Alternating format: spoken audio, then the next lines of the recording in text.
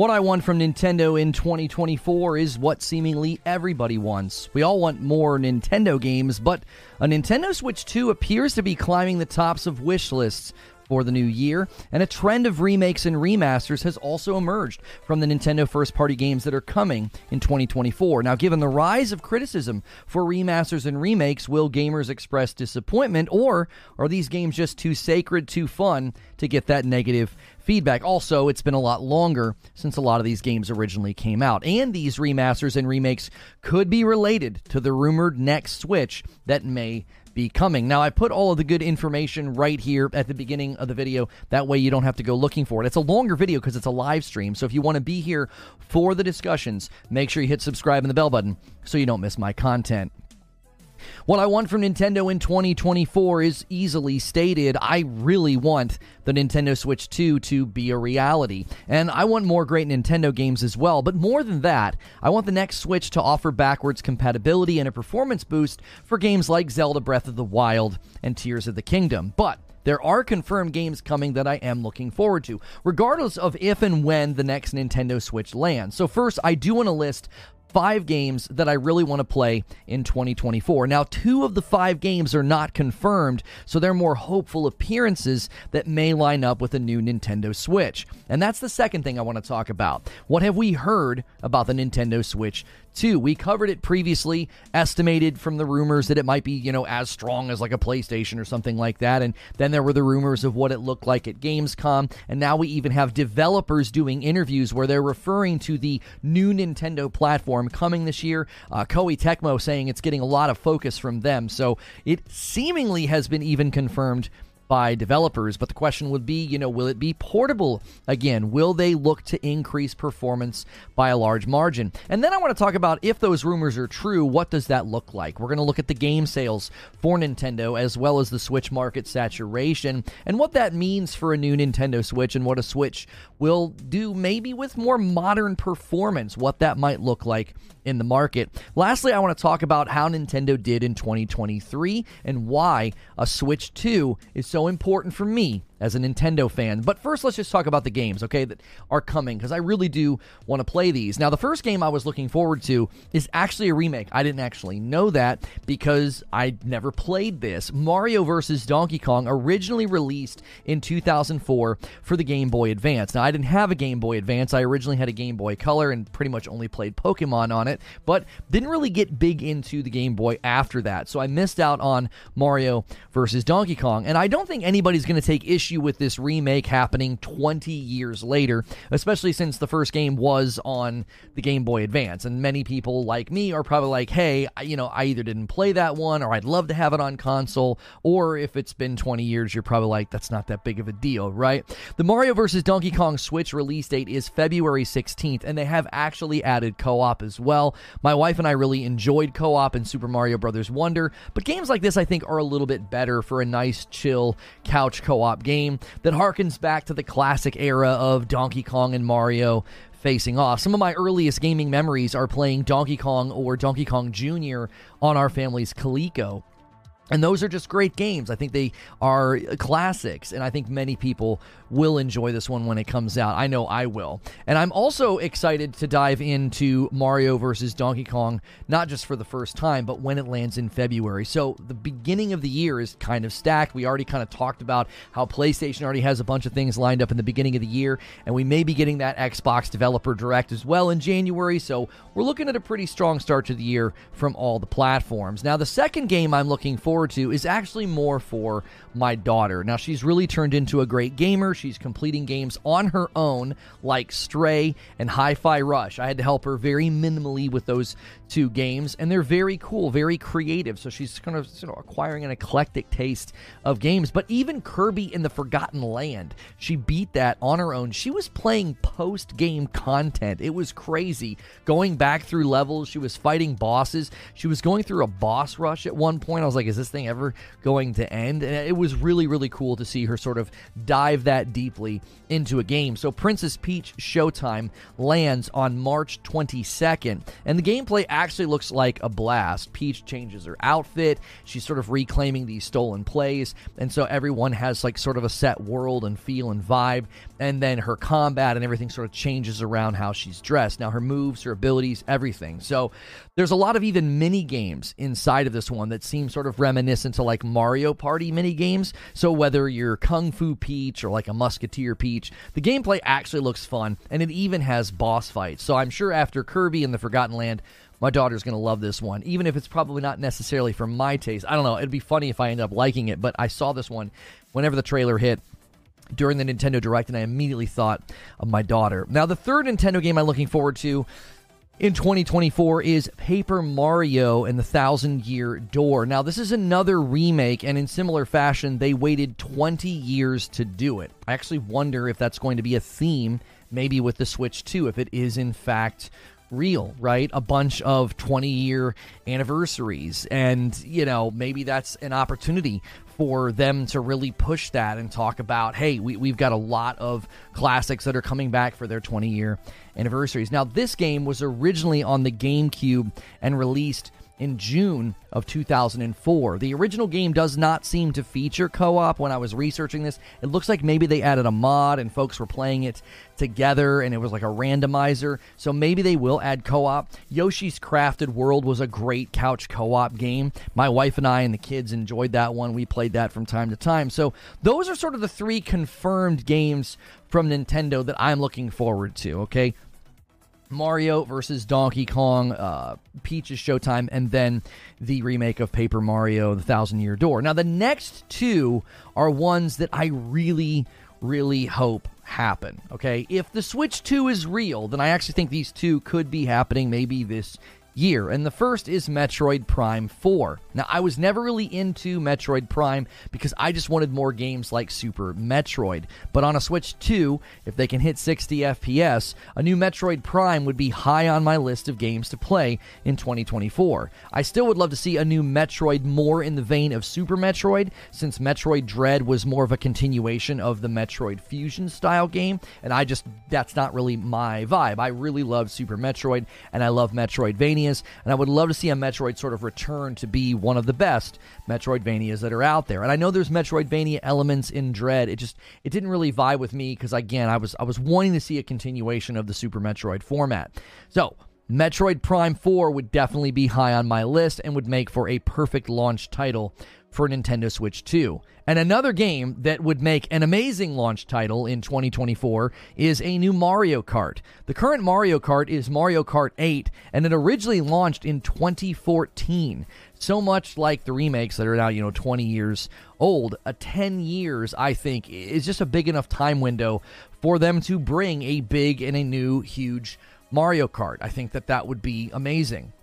I really love what they did with Mario Kart 8 and the DLC tracks, but I think it's time to do what Nintendo does best and take Mario Kart up a notch. And what better way to do that than to have it be a launch title on the new Nintendo Switch? Now, keep in mind, I'm assuming that both Metroid Prime 4 and a new Mario Kart would be cross-generationally supported and run on the original Nintendo Switch, kind of how games were launching and they were hitting the Wii U and the Nintendo Switch. I imagine that would be the case for some of these titles. Speaking of which, this is one of the things I really hope we do see. Let's talk about the Nintendo Switch 2. Now, throughout 2023, a lot of Switch 2 rumors have swirled. There was an LED screen being made for a new console, and many people speculated that that's got to be the Switch. What other console would be being made with an LCD screen, right?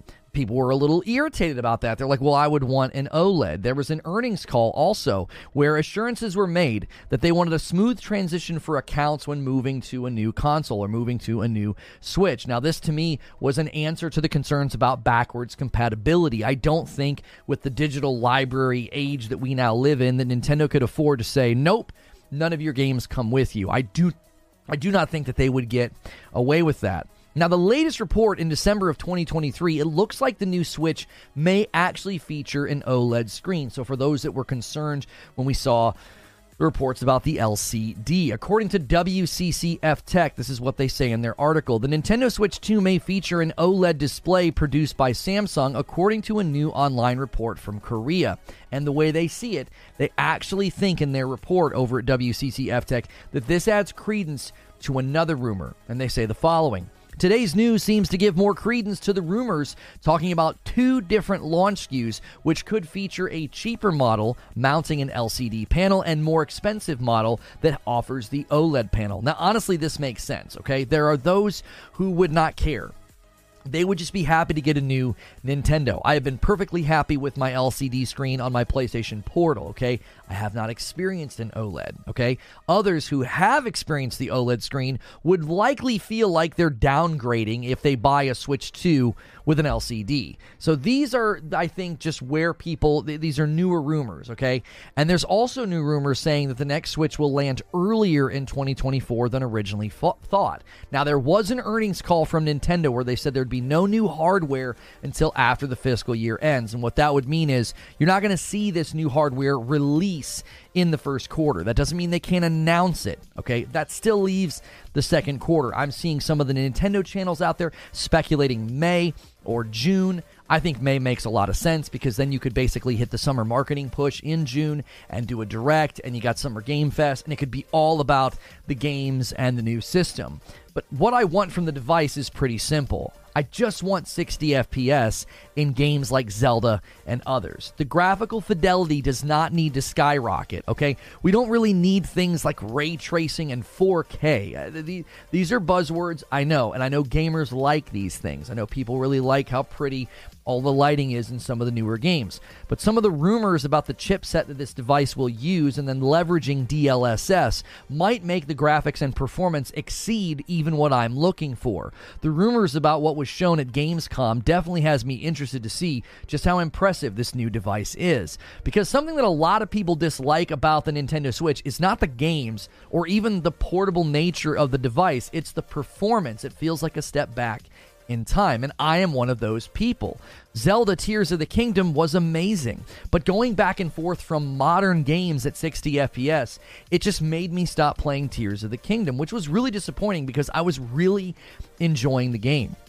But 30 FPS just starts to look like a slideshow. It looks blurry and kind of muddy if you're used to 60 FPS. This is one of the reasons I've been very critical of Final Fantasy XVI's performance mode, because it maintains 60 in combat, and when you come out of combat, it's all over the place in the 30s and the 40s. It's not stable, and it's a truly bad experience. I get that not all gamers see it this way, or they don't even experience it this way. Sometimes people hear me talk like this, and they're like, what are you talking about? 30 FPS is fine.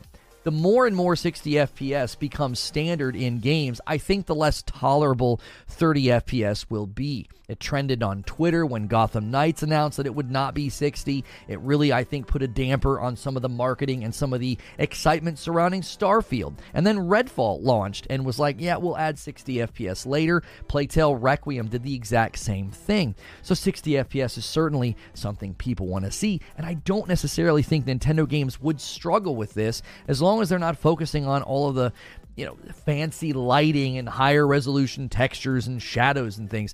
Look at Tears of the Kingdom. It's a beautiful game. If you bump that resolution up just a little bit and gave me 60 FPS, I would play that thing for hundreds of hours. Now, if the rumors are true, I just want to consider in the equation just how incredibly well Nintendo first-party games sell. Now, an image has been circulating recently, and I really think it showcases the point very well. I'm going to make myself really, really small here so you can see this massive picture. Okay, this thing was circulating. And you can see PlayStation's highest-grossing unit sales is actually impressive. Okay, Horizon Zero Dawn, what a risk they took, branching out into a new IP, sitting at 24 million, and then you got God of War, and then Spider-Man, okay? Actually just insane. Okay, but even the number one spot for PlayStation is less than half of Mario Kart 8 at 57 million. Okay, the top 7 on the Nintendo Switch side are basically at or higher than the number one spot for PlayStation. Now, Mario Kart does have an advantage. It's an established IP. It's been around since sort of the dawn of video games with the Super Nintendo, and it was on probably one of the most popular gaming devices, okay? The Nintendo Switch is very, very popular. But you can see what a new Switch with good performance could do to the market. That's why I say, I would love to see a new Mario Kart. Look at how popular that IP is. Mario Kart 8 has run its course, no pun intended, and a new one would be the perfect launch title for a new Switch. And just like last time, you could launch it across both platforms, right? There is like 130 million Nintendo Switches in circulation. That's a lot of people that could potentially buy Mario Kart 8. Now, I know some will push back and say, look, Nintendo doesn't need to focus on graphics, and I completely agree with you. But performance is not the same as graphics. And a new Mario Kart and both Zeldas getting a performance bump would be a huge selling point of a portable gaming system. They don't need to focus on graphics. As we've recently discussed, art style is really what I think is going to drive the future of games and making them stand out. So many games are chasing photorealism that they all kind of start blending together, okay? I think art style is going to be the key. If there is a company that just owns their identity and their own art style, it is Nintendo. Performance expectations, I do think, will start to rise, though. You can't just lean on art style. You can't have games releasing in 2024 and beyond and not even maintaining 30 FPS in Tears of the Kingdom if it's raining or you're using some of the abilities. And the Nintendo Switch released 7 years ago, which was 5 years after the Wii U. Now, granted, the Nintendo Wii launched, and 11 years later, we got the Nintendo Switch. But the Switch has proven Nintendo can dominate once again. They've been dominant for a very long time. They just need to catch up slightly on performance, in my estimation. And they'll be in an even stronger position than they already are. All the talk and bluster about where Nintendo needs to put their games or what they need to do, they don't need to do anything other than what they keep doing, and that's crushing it with their first party. Which is why I want to end with something which is, how did Nintendo do in 2023? Now, this is obviously my own personal take, but honestly, Nintendo crushed it in 2023, but the Switch started to show its age, mostly with Tears of the Kingdom. Super Mario Bros. Wonder, Super Mario RPG Remake, those were fantastic. I'm still experiencing those games in bits and pieces when we have time to play them together, but Zelda put cracks in the surface for me. My palette for games has not changed. I can play a classic platformer like Super Mario Bros. Wonder or nostalgically return to a game like Super Mario RPG, and I can have a really good time. But the minute you step into a game that requires some level of performance, I need that experience to hit 60 FPS minimum. Now, this doesn't mean that I agree with those who thought Tears of the Kingdom was undeserving of praise simply because it wasn't 60 FPS. I always said, well, would you criticize Horizon Forbidden West for being 30 FPS on the PS4? Well, no. The game was great, and performance being diminished by weaker hardware is not indicative of a game's quality. The same is true for Tears of the Kingdom. It's a great game, but performance is capped by a device that's pretty weak, which is a testament to just how great Tears of the Kingdom is. They got a game of size and scope to run on a device that was actually unimpressive with respect to hardware power when it launched. It really didn't market itself for being very strong because it's portable. It really couldn't. The Switch hooked people with what mattered. Good games, strong first-party games, games that are undeniably fun. So I can't deny how great Nintendo was in 2023, but I can say that the Switch 2 is a hinge for me with the future of Nintendo games. Unless there are games like Mario Party, I mean, I can play that, and you don't really have to worry about frames per second in a game like that. But a future where Breath of the Wild and Tears of the Kingdom are hitting 60 FPS, or even a really good Metroid Prime, or future titles that look and feel like Zelda, or even Mario Kart, if those are hitting 60 FPS, that's a future where Nintendo really balances out for me. And since some developers are already referencing the new Nintendo platform, I think it's basically any day now that we officially hear about it. But that's just what I think about Nintendo in 2024. What do you think? So let me give you my closing thoughts and conclusion on this. Nintendo's always been a brand that I can return to. It just feels like home, okay? Outside of the Coleco or even going to the local arcade with my dad, Nintendo was my first real gaming experience. Games that had some feeling of permanence. Coming back to and continuing my journey through the original Legend of Zelda was a world of difference than trying to beat a high score in Pitfall or getting further in River Raid or Frenzy. Nintendo ushered in this idea of a game being somewhere, not just something. It was never about, like, let me just get a little bit further, or let me get a little bit higher. You went to a place and kind of lived there and experienced it and searched it and came back, and it was still there for you to continue that journey.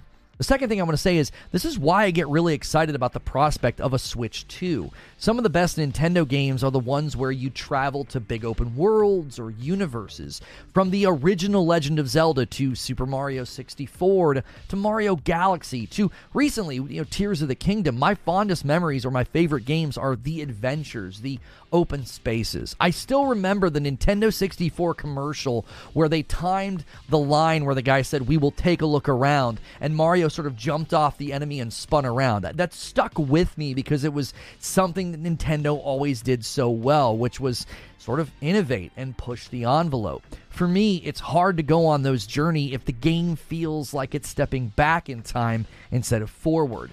That locked at 30 FPS just really does that for me. And my conclusion is this. Not everybody's going to agree with me on this, but 30 FPS has been a deal breaker for a long time. Nintendo has gotten a pass for many people on this for a variety of reasons. One is, well, they're Nintendo, okay? They sort of do whatever they want, and they dominate the gaming industry doing it. And the second thing is their games are just too good or too nostalgic to pass up. I was honestly torn putting Tears of the Kingdom down.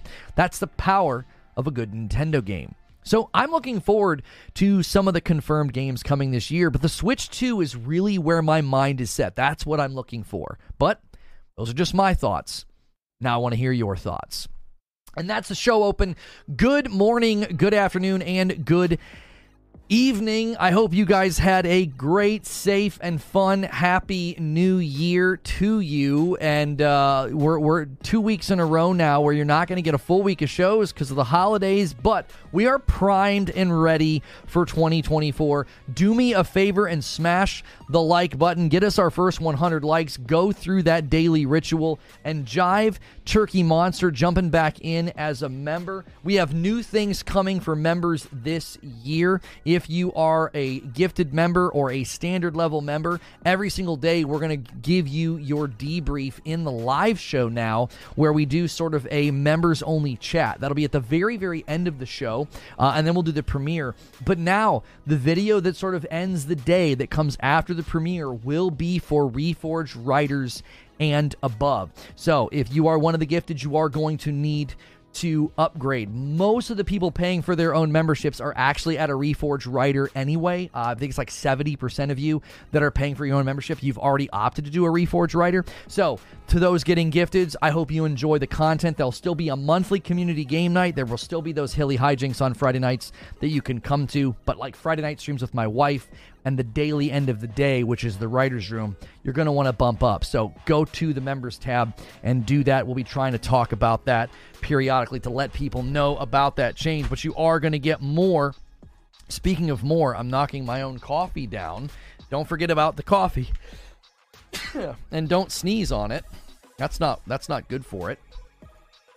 So I'm curious what you guys think about this, because for me, I think there's a lot of signs that this Nintendo Switch 2 is coming. We had the original LCD report. Now we got the OLED report. That makes sense to me. You would do 2 tier levels of the device. You wouldn't want to launch it with an LCD because you'd have people that were like, I'm coming from a Switch OLED. This new one doesn't look as nice. They would feel like they're kind of stepping down.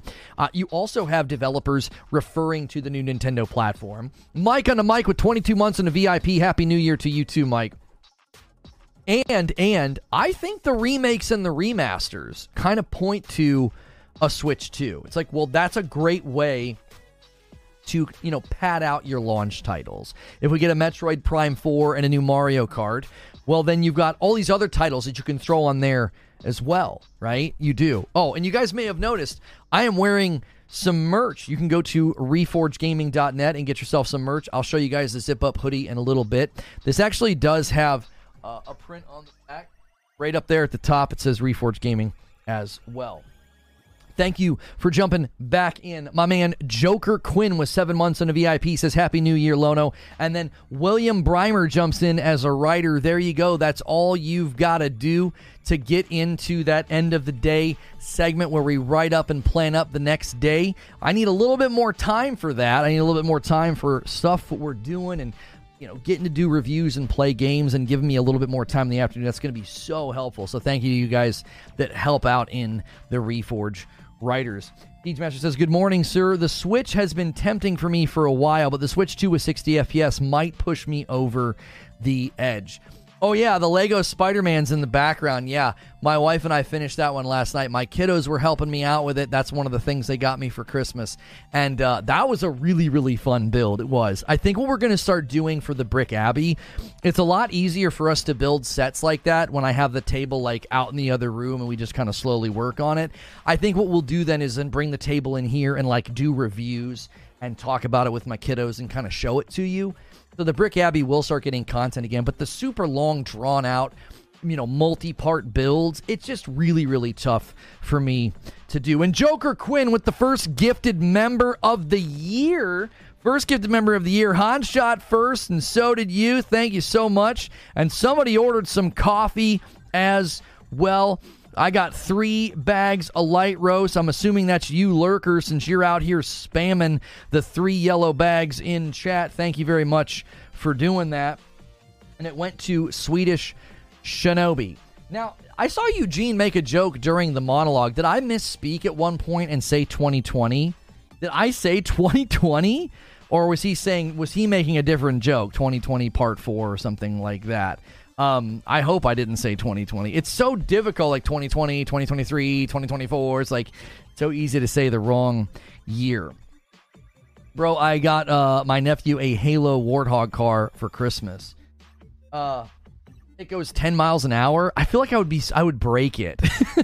If I got a remote control car that went 10 miles an hour, that thing would be broken by day 2. I would just run it into stuff. You guys have seen me in driving games. Oh, my word. Oh, you were making a joke. Okay. You immediately made me paranoid. I was like, oh, I misspeak all the time. Did I just screw up my my opening monologue? I did. You put in your display name. Oh, you did? Okay, hang on. I don't think that's working. Creature was trying to figure that out, and no, I don't have a display name. Okay, yeah, he's still trying to sort that out. Yes, Lono, we know numbers are so hard. They really are. Switch 2 will be the biggest tech release of the year, says JG from Space. They're going to sell out everywhere, and it'll be hard to get one at launch. I can already see it happening. I do think as a content creator in the gaming space, that is... Oh, hang on. I got to add Joker Quinn's number to the goal. That is something that I'm a little worried about. It's really, really tough to get those new devices when they drop, especially when it's a Nintendo. Like Nintendo, the demand for Nintendo stuff is always really, really high. Lono, does Donkey Kong have a shape? I didn't do anything to Donkey Kong in the thumbnail. I think that's the back of his motorcycle that he's on. I think it's like the seat, maybe. Sorcerer of Havoc with 31 months in a VIP says, morning Lono chat, happy new year. There it is, Lone Wolf rocking some of the merch. He's got the Loney shirt on. You love to see it. And the zip up, dude. The zip up looks so good. I love it. I do wonder if the print on the back, if we should knock out the black, but then I don't know what kind of colors they offer. If the hoodie only comes in black, I think we could maybe consider doing that with the back. Because all that black ink just feels so unnecessary. It's such a big print. It's such a big print. So I'm entrenched in pseudo-scalping buying methods since the sickie, so I'm not worried about getting one myself. Yeah, I don't like doing any of that. I can't stand that, actually. I mean, you do what you want to do, but my gosh, I can't stand the presence of that reality when trying to purchase something now. It's like I remember even McDonald's got really weird with their Happy Meals because of how people acted with the Pokemon cards. It's just like, even now, because of my daughter's egg allergy, like we'll get my son a Happy Meal and we'll just say, hey, can we get an extra Happy Meal toy? We'll pay for it, right? They charge you money. And man, some of these McDonald's, dude, they get really weird when you do that. And it's all because that stupid, that when they did the Pokemon, like everybody lost their dadgum minds. Even Donkey Kong isn't immune to a Manscaped sponsorship. That's right. Legend says there's warehouses filled with 3DSs. If anything, Nintendo was really good at just having just enough consoles for everyone. Oh, are there rumors or people claiming that they constrain distribution of things like the 3DS to drive up demand? In terms of a game company, Nintendo is probably the best in the business. Sony and Microsoft are more tech companies with gaming as their secondary major market. I don't know if that's true for Sony anymore. I think that's true for Microsoft. I think Microsoft is a software company that dabbles in gaming, and now they're set and primed to be one of the bigger contenders in gaming with all their purchases that they've made, all the companies and all the IP that they now own. But I'm pretty sure Sony makes... didn't we look at this? Don't they make most of their money from gaming? Maybe I'm wrong. Maybe I'm misremembering the stats on it, but I don't know if that's necessarily true about Sony. If you're willing to stay up really late, a launch date, it's not too bad to snag things. I have no problem staying up late to try to snag something. If I'm trying to get a Nintendo Switch 2, I'll do what I can. I'll do what I can to get one. But in general, I think that it's always frustrating when you've got the scalper bots, grabbing them right away, and then the websites are crashing, and you have one in the cart, and then you can't get past the cart.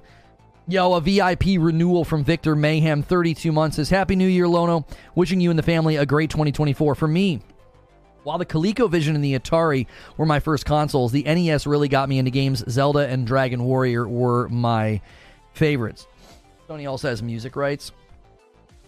Yeah, I'm not sure how Sony's annual revenue breaks down. I thought we looked at this and gaming was huge for them as opposed to the tech, but maybe I've got it backwards. I forget when we were looking at that. That was early in 2023. If we were looking at it for some reason, and I can't remember what the topic was or what we were covering. I was the same way, Victor, because for me, and I talked about this in the show open, I said Nintendo added this layer of permanence that you didn't really feel in games up to that point. Sven with 30 months in a VIP says, Happy New Year. Thank you so much, Sven. There wasn't permanence to Pitfall or Pac-Man, or I played a game called River Raid all the time, or Frenzy. There was no permanence. It was try to get as far as you can, try to get a higher score, and this obviously is related to the evolution of the arcade and gaming, because that's what you did with pinball, right? Strider Prime with a $10 super chat says, Happy New Year, glad to see you're doing well. Been a while, thought I'd pop in for a bit. Good to see you, Strider. Good to see you. Good to have you around, man. Thank you for the $10 super chat tip. Donkey Kong Country was it for Super Nintendo. Again, it was the permanence. It was Zelda was there waiting for you. You didn't just play Zelda and oops, I didn't get very far. It was no. Zelda was there. It was a world. You were exploring. You were finding new things. You, as a character, were getting more things to bring back with you. It's not like the second time you played Pitfall, you're oh, yeah, I now have a whip and a gun. It was no, yeah, just try to get as far as you can. And I think that permanence with Nintendo is what changed a lot of us in the way that we played and experienced games. Darth Nihilus with 24 months in a VIP, dude, welcome back. Nintendo is focused around games. Sony's focused around entertainment and technology. There's a lot of overlap, but Nintendo is still more game-focused. Oh, I mean, that I'll agree with. There is one company that is, completely gaming, and that's Nintendo. Now, you keep saying Sony, which I get what you're doing. You're going to the parent company, but PlayStation is, I would say, a pretty successful and only gaming company. I know it's a subsidiary. I know it's owned by Sony. I get what you're saying. Nintendo is, in many respects, almost like a rare breed. It's no, that's just what they do. That's what they just do gaming. They don't do anything else. Eugene says there's a few YouTubers that track retailer stock on launch days. What ends up happening is tons of transactions don't go through, but the stock takes a while to recycle through. These guys are able to track the stock refreshes and are extremely helpful in getting devices on launch. Just keep this private. Don't tell anyone. It's a secret. Well, I read that part at the end. I love Zelda 2, but you were talking about the Donkey Kong game, and that one came to mind. That was awesome. Well, I remember when the trailer hit for Mario vs. Donkey Kong, I remember thinking like, oh wow, that really harkens back to a classic time with games. It immediately it evoked all of the memories of Donkey Kong. Actually, it evoked more memories of Donkey Kong Jr. for me. Donkey Kong Jr. was basically the same premise of Donkey Kong, like you're at the bottom and you're trying to get to the top, but now you're the kid Donkey Kong and you're trying to get your dad free out of the cage. And the levels were really, really fun and really, really creative. There's the one where you have to like climb the chains and get to the locks, and there's these like gator guys going up and down the chains, and so you have to like go back and forth, and you're like doot, and you like grab the chains to go back and forth between them. And when I saw, Mario versus Donkey Kong, I thought, oh, that kind of harkens back to that era of you're down here, it's up there, navigate through the maze puzzle, obstacles, enemies, etc.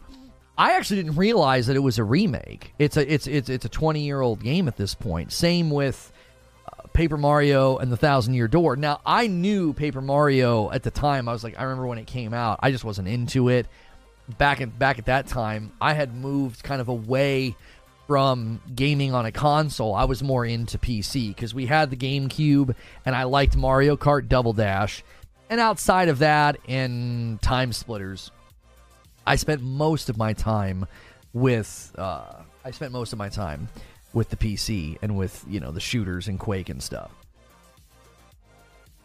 From what I've heard on Fun Facts section on a radio show, Sony makes most of its money from insurance sales in Japan. Really? I've never heard that before.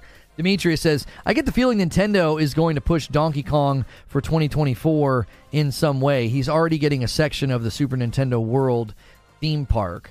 Well, I'm assuming that the Super Mario Brothers movie is going to lead to a bunch of other movies, Donkey Kong being one of them. It just makes sense, right? It's like he was a pretty pivotal part of the movie. He's iconic. He's been around for a really long time. I love the classic Donkey Kong font. It just makes sense that you would see him get a little bit more prominence. Can you imagine like a Donkey Kong game? I don't think they could get a Donkey Kong Country. I wonder who has the rights to Donkey Kong Country as a game. Right, I'm assuming I'm assuming Nintendo has retained the rights to Donkey Kong as a character, but I wonder if the name Donkey Kong Country, I wonder if that's wrapped up with Rare in some weird way. We obviously probably wouldn't see Rare make that because they're owned by Microsoft, unless Microsoft is like, no, yeah, go ahead because we want to make a ton of money, we own you. But yeah, I'm interested to see. That'd be interesting to see how that particular IP is currently held. Or could Nintendo just say, no, it's ours, it's Donkey Kong, we can make another Donkey Kong Country if we want.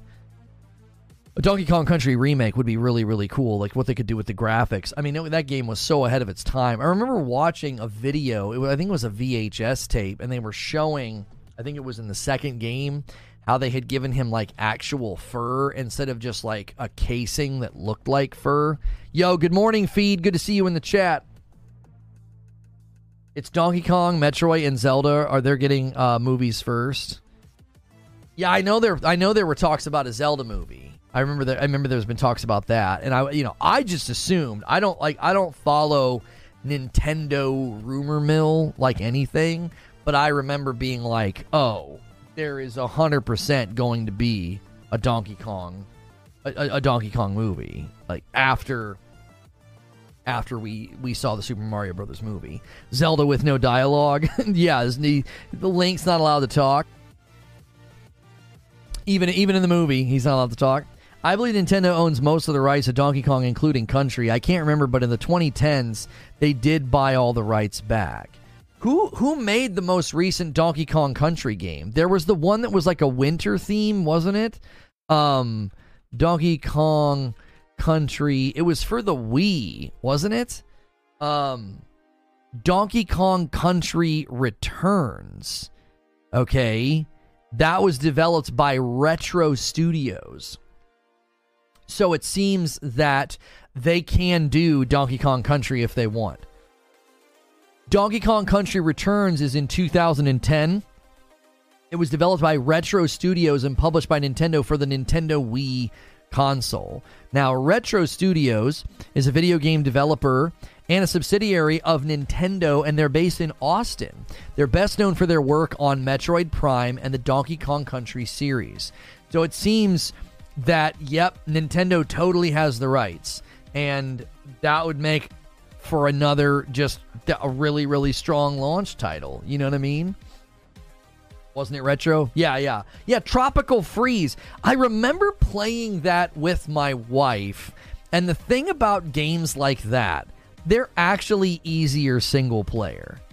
It's actually harder with two people, because if one person dies, like the screen freezes, you know, and like there's a breath of like, oh wait, all my timing's off.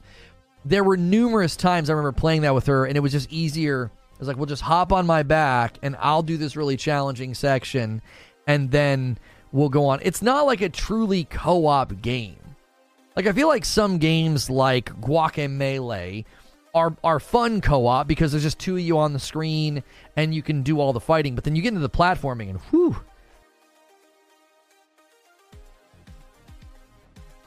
Sorry, I'm trying not to sneeze.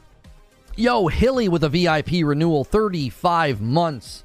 Says, still walking in the light. Here's to a great 2024, my man. Appreciate you, Hilly. Appreciate that, dude. We need a new Perfect Dark. Well, the Perfect Dark from Xbox, I don't think we're going to hear anything for quite a while. I believe they went through some rough patches where they lost a creative director and a director. When one of those left, when it was either the creative director or the director, half the staff also left. They had to like tap Crystal Dynamics to come help. I believe at some point during all of that, there's also rumors the entire project got rebooted, which makes sense if you're losing leadership and bringing another company. So we're probably not going to hear anything about Perfect Dark for quite a while. I think I included that in my Xbox show. I tried to say, listen, I want to hear about it, but, you know, the sad reality is probably not. Like, some of the lists I'm seeing for this year, you know, for Xbox, people are really hoping that some crazy stuff happens. You know, with respect to Nintendo, we kind of already know what they've got, but we don't know anything beyond that.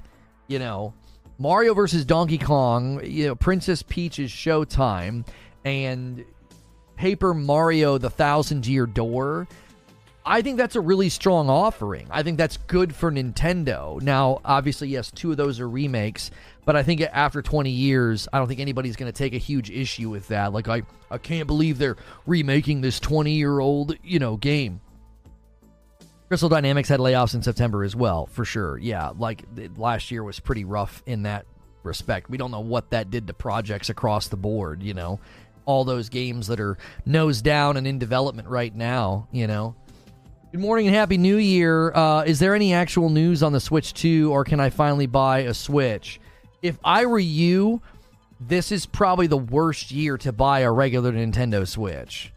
Everything I'm seeing, everything I'm hearing, I would not buy a regular Nintendo Switch right now. I wouldn't buy an OLED or I mean, if you really, really just have to have one right now, maybe the Lite, like the cheapest one you can get. Happy New Year's, folks. Hope you had a good Christmas. And New Year's, says Work and Lurk. It's back to the grind for another 357 days. Math doesn't check out, but okay. Oh, are those the working days of the year? Wait, that doesn't add up either. Well, I'm not sure what that number means. Tropical Freeze is the most recent. Okay, who made that one? Was that Retro as well? Were they the ones that made that one? That was the one my wife and I played, Donkey Kong Country Tropical Freeze. And it was so fun. And then I think we got like halfway through the game and I was like, this is so freaking hard. It'd be easier to play by myself. Like it would just be easier. Super Mario Brothers Wonder is kind of getting into a similar camp. It's like really, really fun co-op, but would actually, I think, at times be easier if it was just me. Because you just get into certain sections, and it's like if someone falls or if someone misses a jump, then they fall out of the frame, and it's like, oh, a split screen would have been nice. Like a dynamic split screen. You ever played that where like you get far enough away and then the screen splits? I think that would have made a huge difference in Super Mario Brothers Wonder, specifically in the areas where like you're trying to go vertical. It can just be like really, really frustrating because little missed jumps are natural and not a problem. You miss a jump, you fall, you land, and you go to do it again. Well, when that happens, when there's two people playing, it just leads to a lot of flat tires. It's like they add co-op and it's chaotic and it's funny, but you're playing with somebody that's not as good. Like my wife hates games where you have to jump. She hates it, but she thinks Mario and the world of Mario is like cute. She's like willing to play it. But then, a couple bad jumps and we're we're not getting very far, we're getting stuck. The final challenge course is near impossible, even on single player. Yeah, I'm not even talking about the challenge courses. I usually assume in a game like that the further we get, the less of those I'm going to do, right? It's like, yeah, that's fine. Because I just get to the point where I'm like, I just want to go to the next level. I play it for the fun of it. I don't play it for like the brutal, tough challenges. Like I watch those people play those Mario Maker levels, and I'm like, bro, I would never have the patience to do that. I'd hit my head twice on some saw blade and be like, I'm out. She hates jumping. Maybe she'd like God of War. She actually would probably like that game. Yeah, she actually probably would. Sackboy's Big Adventure is the best co-op implementation. Yes, we played through the entire game of Sackboy's Big Adventure, my wife and I did. And I remember thinking it was a really, really fun co-op platformer. It felt built for more than just one person. And I feel like sometimes the natural progression of platformers is that they're just going to deal in certain challenges and certain timing and certain stresses to put on the player that just plays better when you're by yourself. I feel like that happened with Tropical Freeze. I feel like that happened with... we really liked Rayman Legends. I forget how much we played that. I have to pull that up on my Xbox and see. We played Rayman Legends a lot, and we really liked it. And I think one of the reasons Rayman Legends was so good is they'd have like these really, really intense spots, and it'd be crazy. And if you fell or whatever, you failed, it would kind of put you like right back where you were.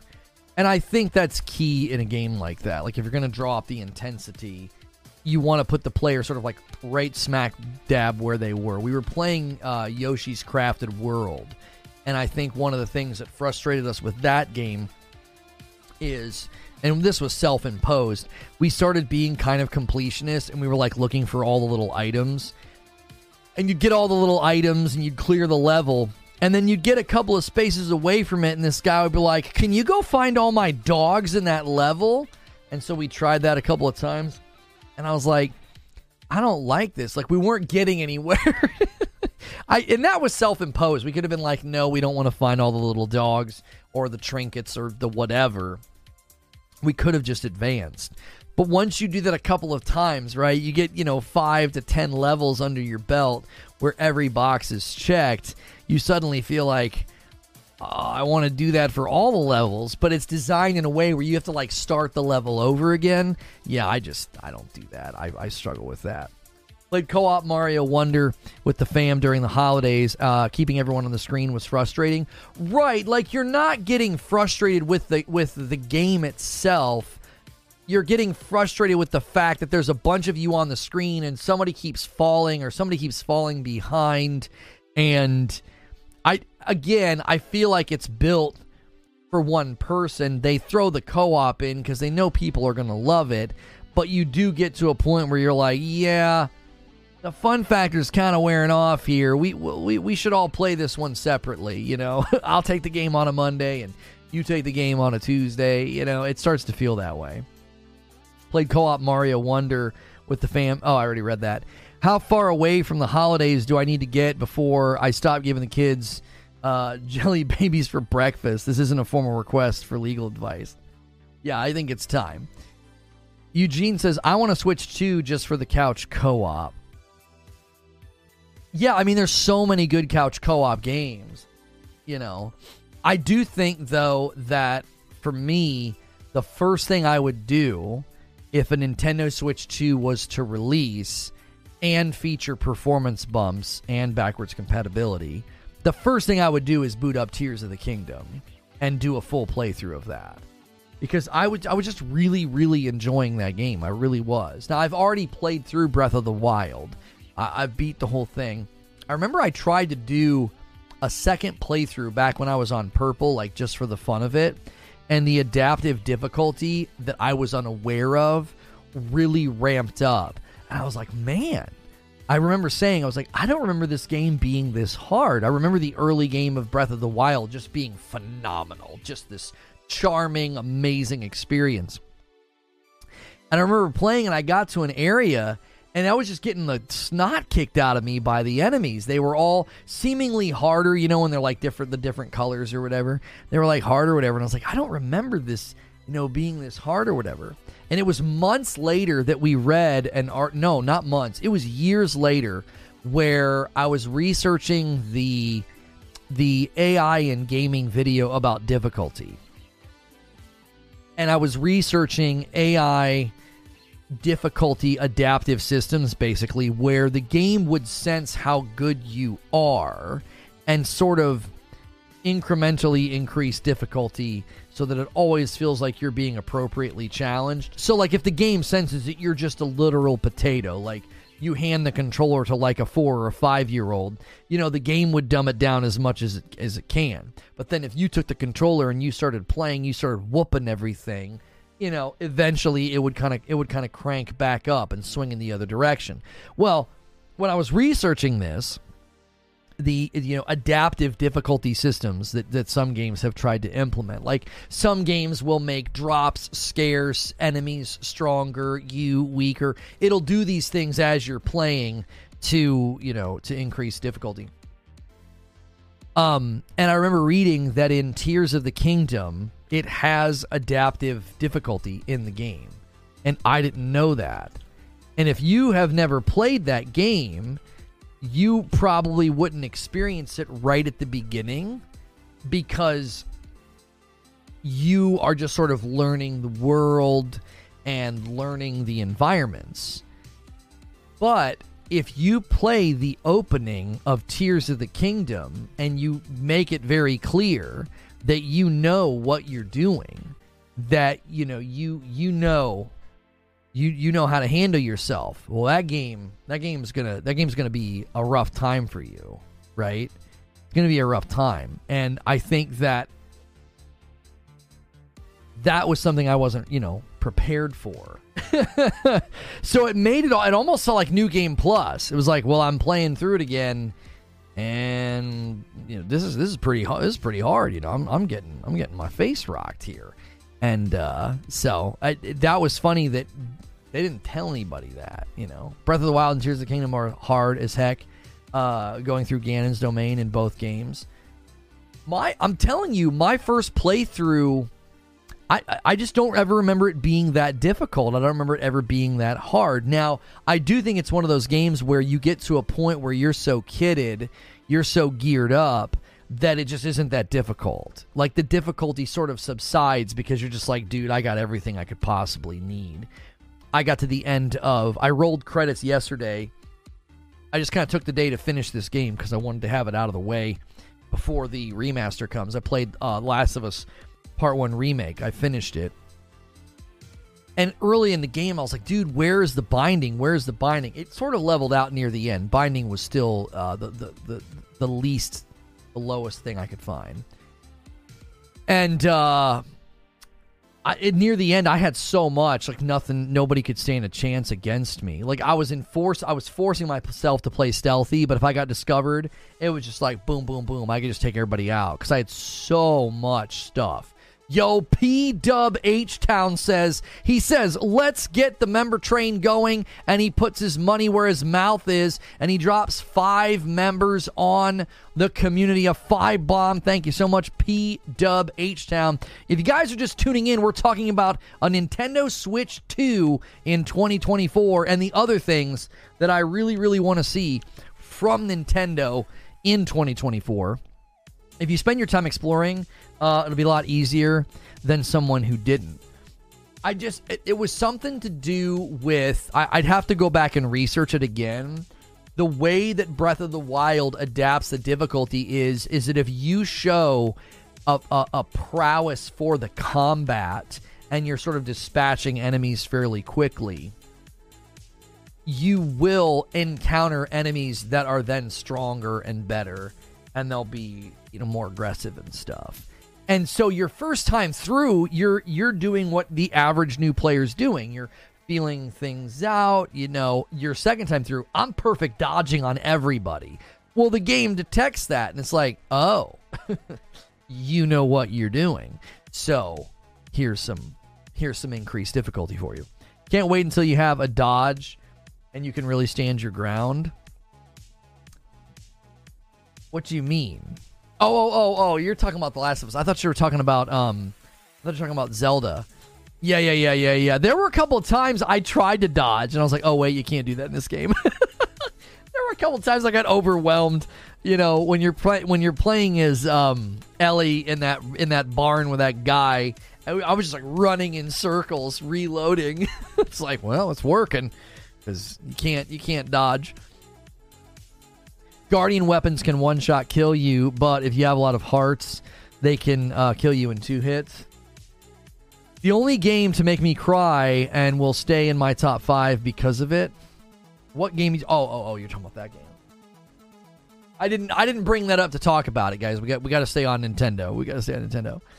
Sadiq says, thanks for the membership. Yo, P-Dub H-Town, thanks for taking care of those folks there.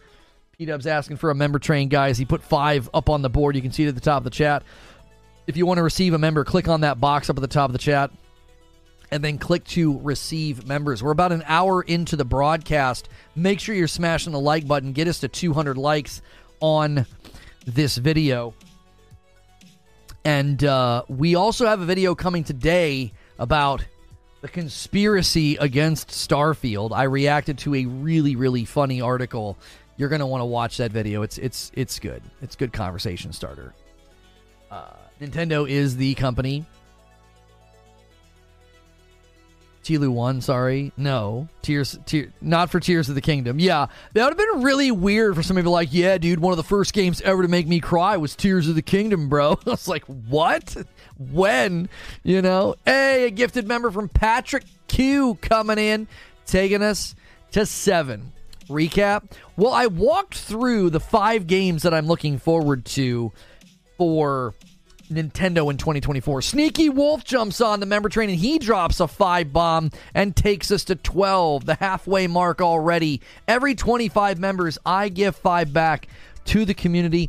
If you are one of the lucky people who have a gifted membership on this channel, okay? Most of the people who have a membership on this channel are gifted. You get to enjoy a new segment at the end of today's stream, but if you want to come to the extra content, you are going to need to upgrade to a Reforge Writer. Most of the people, like 75% of the people paying for their own memberships, have already opted up to a Reforge Writer. So, gifted, it's mainly for you, an opportunity to jump up, grab your own membership, and come to more content. I cry when any game has weapon durability. Right. So, anyways, hang on, let me get a drink of coffee before I do my little recap for you here. I typically try to do a recap about an hour in. So discussing, what I want to see from Nintendo in 2024, I outlined 5 games that I would like to play. And I started with 3 games that are confirmed. Lancelot, thanks for jumping back in as a Reforge Writer. I started with 3 games that we know are coming. They are, in fact, releasing. Okay, and the first one is Mario vs. Donkey Kong. And the second one was Princess Peach's Showtime. That's more for my daughter, but I'm really excited for her to play it. It actually looks like it's probably going to be pretty fun, even though maybe I'm being stupid about that. That game might actually be awesome. Like, who cares if it's Princess Peach, right? Maybe I'm just showing my Mario bias. Like, I'd rather play as Mario, but like, maybe that game is just going to be awesome in general. But I was more excited for that for my daughter. I'm like, oh my gosh, she's going to love this, okay?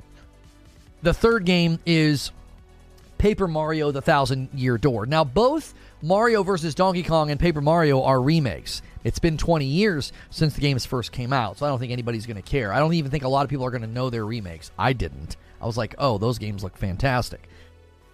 Now, those are the first 3 games. Now, I listed 5 games because 2 of the games are not confirmed. Well, one we know is confirmed being made, but the other, I'm just speculating that they would do this. Metroid Prime 4, we know they're making it. I think it would make a fantastic launch title for the Nintendo Switch 2. And if you give me 60 FPS and pretty good looking graphics, well, then I would jump in. I'm not a big Metroid Prime guy, but that would win me over. Okay? Now, the other game I said that I would love to play in 2024, I guess we could call it Mario Kart 9. Basically a new Mario Kart. Okay? A new Mario Kart. And the reason I say that is it's been 10 years since Mario Kart 8 came out. I believe they've done virtually everything you could possibly do with the Mario Kart. With the online, you play against other people. They added all the DLC tracks.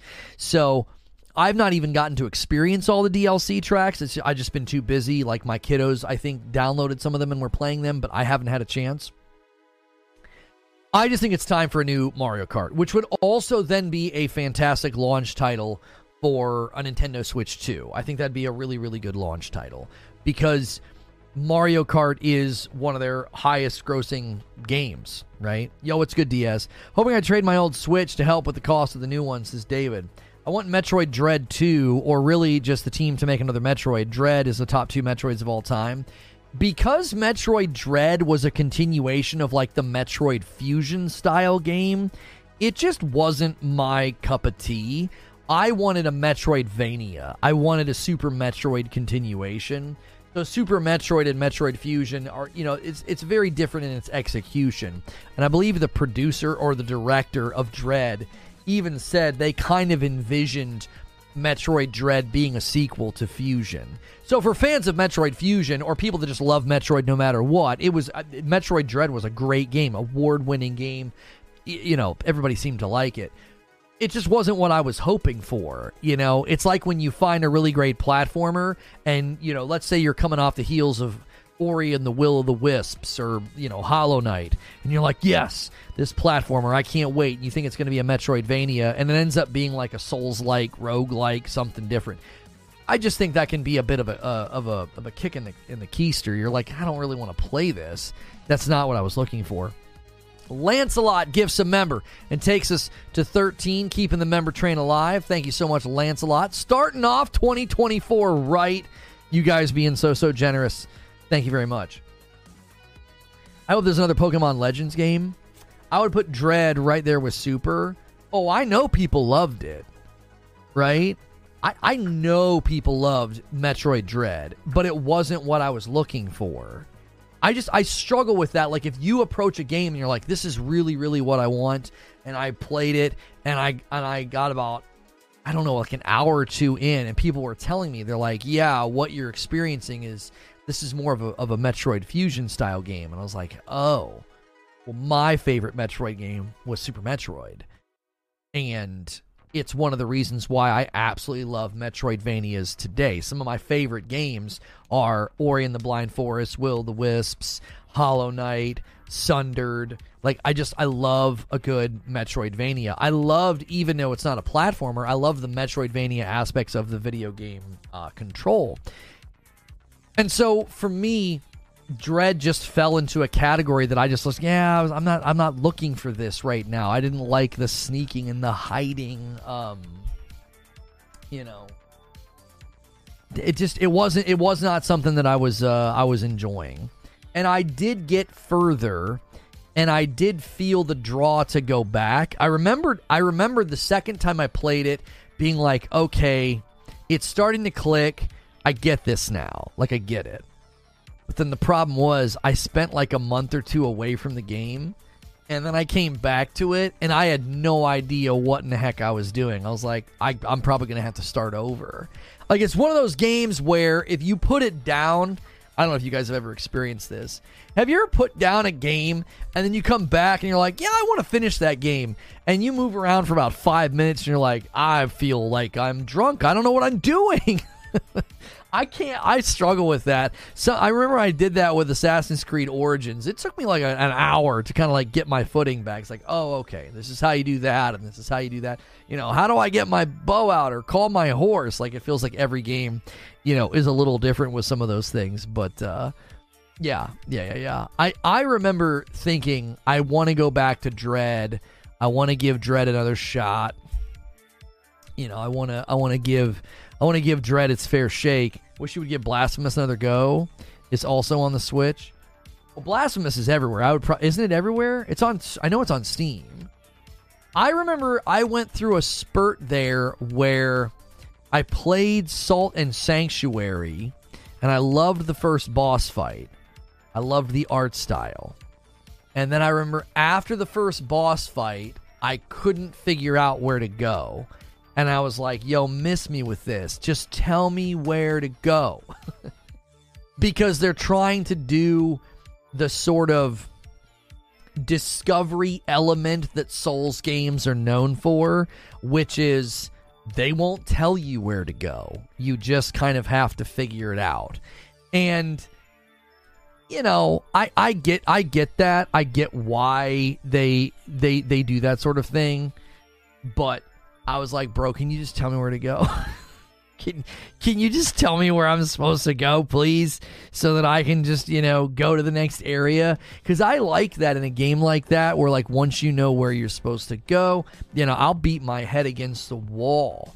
Dude, I will beat my head against the wall. I'll fight and I'll fight and I'll fight against, you know, an enemy like that. I will. And I think that those games, the reason I get so frustrated is because, like, okay, let me try and go down here, and then I get killed, and I'm like, okay, maybe I'm not strong enough for that area yet. Let me go over here, and then I get killed. Like, okay, maybe I'm not supposed to go that way, because, you know, you're supposed to learn from failure. I think the more difficult thing for me to do is to deduce, am I supposed to continue trying this and eventually get past it? Or is the game telling me you come back later? Does that make sense? I can't figure out what the game's trying to tell me, so then I just feel like, okay, I don't know which way to go, and then I feel kind of stuck and I kind of stall out. Because I think one of the reasons my first playthroughs of like Dark Souls 3 and even Sekiro went so well is people would be like, yeah, don't do that. Or no, go over there. So people were sort of handing me clues and breadcrumbs so that I could just sort of focus on, okay, got a new boss to fight or got a new area to get through. And I didn't go through that feeling of lostness. That to me isn't appealing. I like really challenging combat. I don't like feeling lost. I'm like, I don't know what you want me to do. And especially when you have limited game time. There was a time where I'd spend, an hour or two in the afternoon streaming on Purple, and I would like just be playing a game.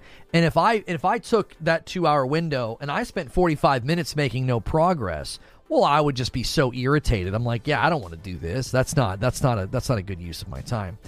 So I am a little bit more casual in that regard. It's like, yeah, just tell me where to go. I don't need UI overload. I don't need everything on my screen, I don't need like a blinking arrow. Just something.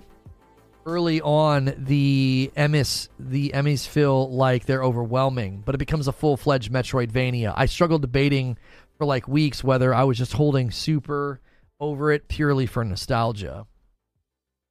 Games that have combat systems that build upon themselves are the worst for that. You lose all that early game practice, and thus it makes it difficult to do the advanced stuff the game expects you to do. Right, you're like, wait a minute. You're like, what?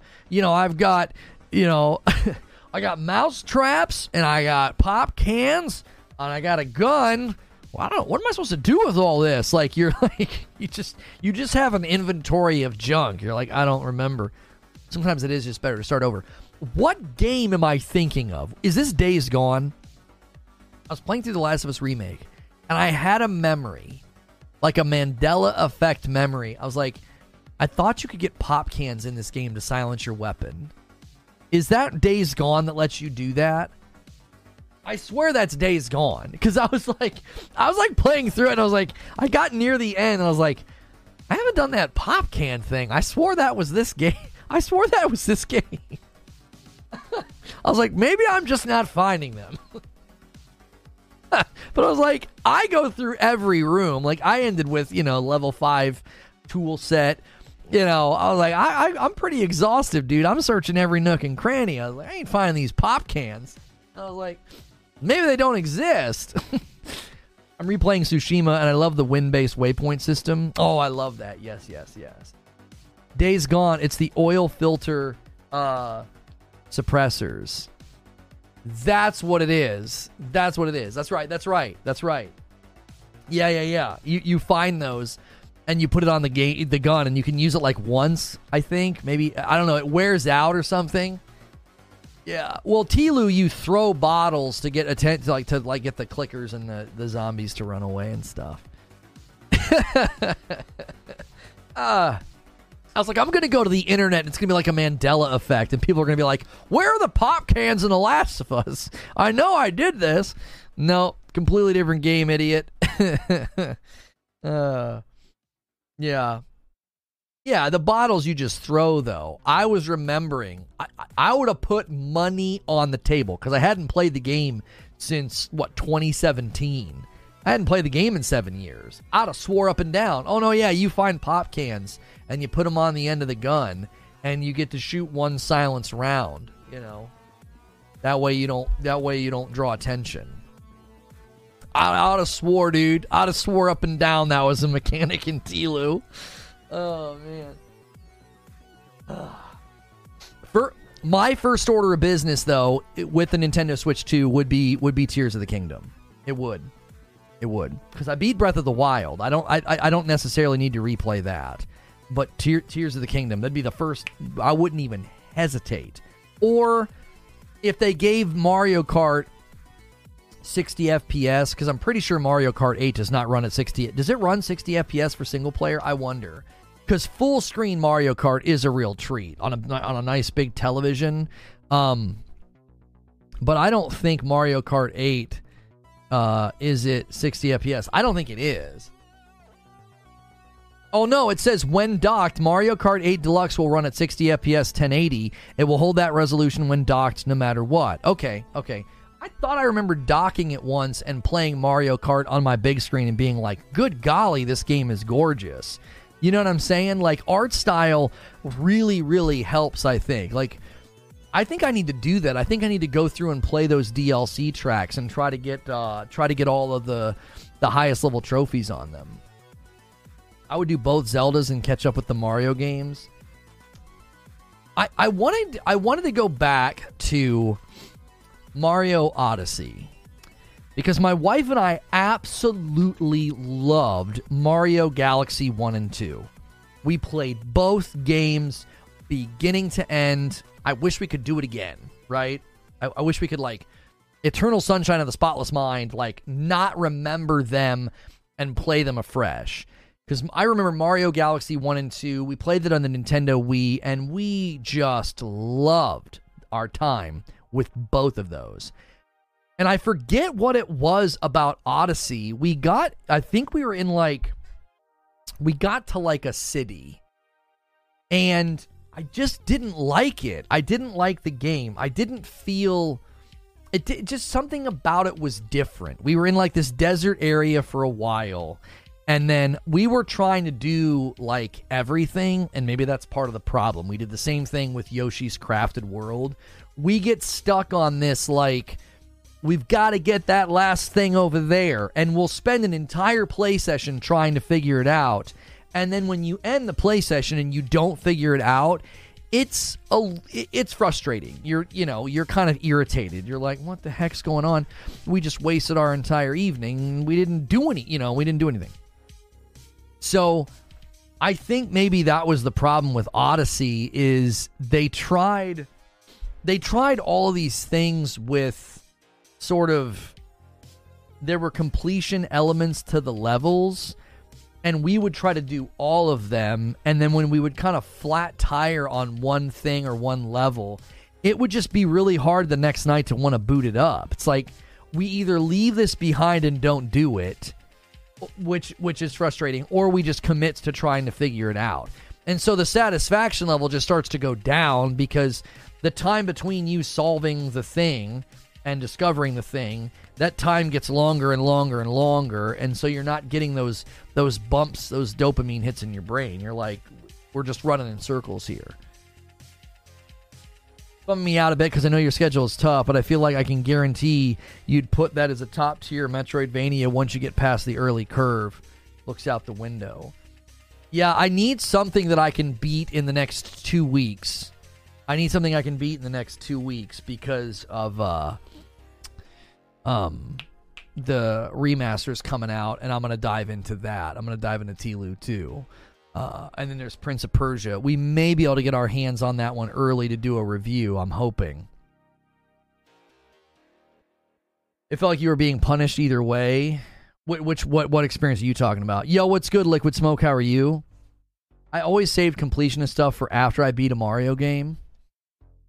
Yeah, and I think that's just part of the problem is maybe that's on us. Like, we should play the game differently, because I know that really hurt our experience in Yoshi's Crafted World, and we just stopped playing it. We just stopped because it just felt like we weren't making any progress. And then there was also the element of, Joe Pesci Batman jumps back in as a Reforged member. Guys, if you're paying for your own membership, there's about 200 of you that are paying for your own membership that you need to bump up to a Reforged writer if you want to continue to come to the afternoon segments and the Madam streams. We are making a change in the new year. 75% of the people that are paying for their own membership are already at a Reforged writer, so the vast majority are. But those of you who are still paying for your own membership and haven't bumped up, try to do that soon, or you're going to be wondering, like, where is all that extra content? Gifted members make up a pretty significant majority of our membership here, and we're going to still provide content for gifted members, but we are going to make that change in 2024. So make sure and get your membership where you want it so you don't miss out. In Odyssey, I found that you can't get everything until you beat the game. So that's something that I've always thought about. How do you tell the player no, not yet, without completely, I felt like they did a good job of this in like God of War 2018. You'd go up to something and they'd be like, you can't open that. Oh yeah, you can't open that yet. It's like crystal clear. But the difficulty is in a game like that. Yo, SSJ Gohan with the member VIP, 19 months, welcome back. I think the difficulty in a game like Mario Odyssey is you just see something out there twinkling in the distance, and you're like, are we supposed to platform over to it? Are we supposed to ride a bullet bill? What are we supposed to do here, right? So you don't know if they're dangling it in a way for you to say, oh, we can go do that right now, or are they dangling it to say, no, yeah, you can't do this right now, you got to come back. Do you get what I'm saying? Are red badges over gold badges? Yeah, red badge is longer. Yeah.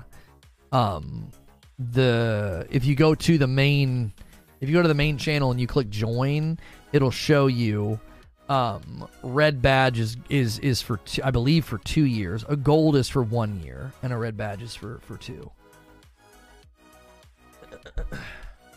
Where do we upgrade to go to the writer's room? There is an upgrade command that you guys can use, or you can just go to the members tab, and it's pretty straightforward. If you are on an Apple device, you cannot do it in the Apple app. You have to go to a browser and request the desktop site and log in and do it there. You might even have to delete the app from your phone, because when you do that, sometimes it's going to constantly try and open up the app.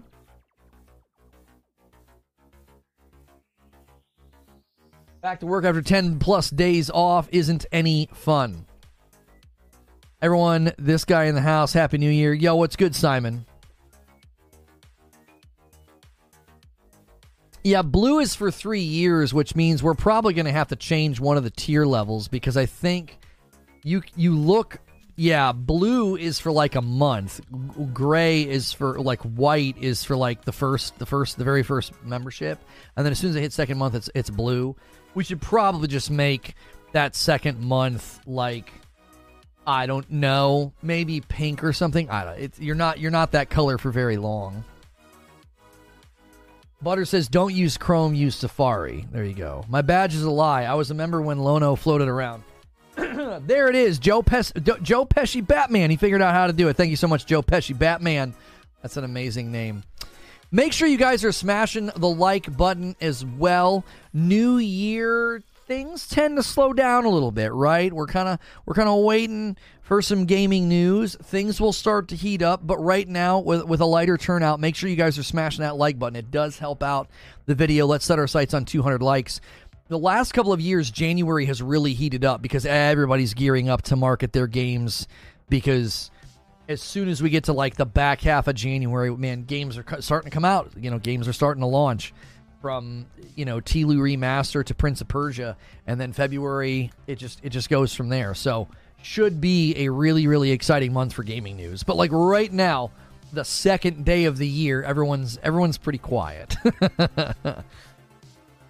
Do you think Nintendo will experiment with VR, or at least updated controllers?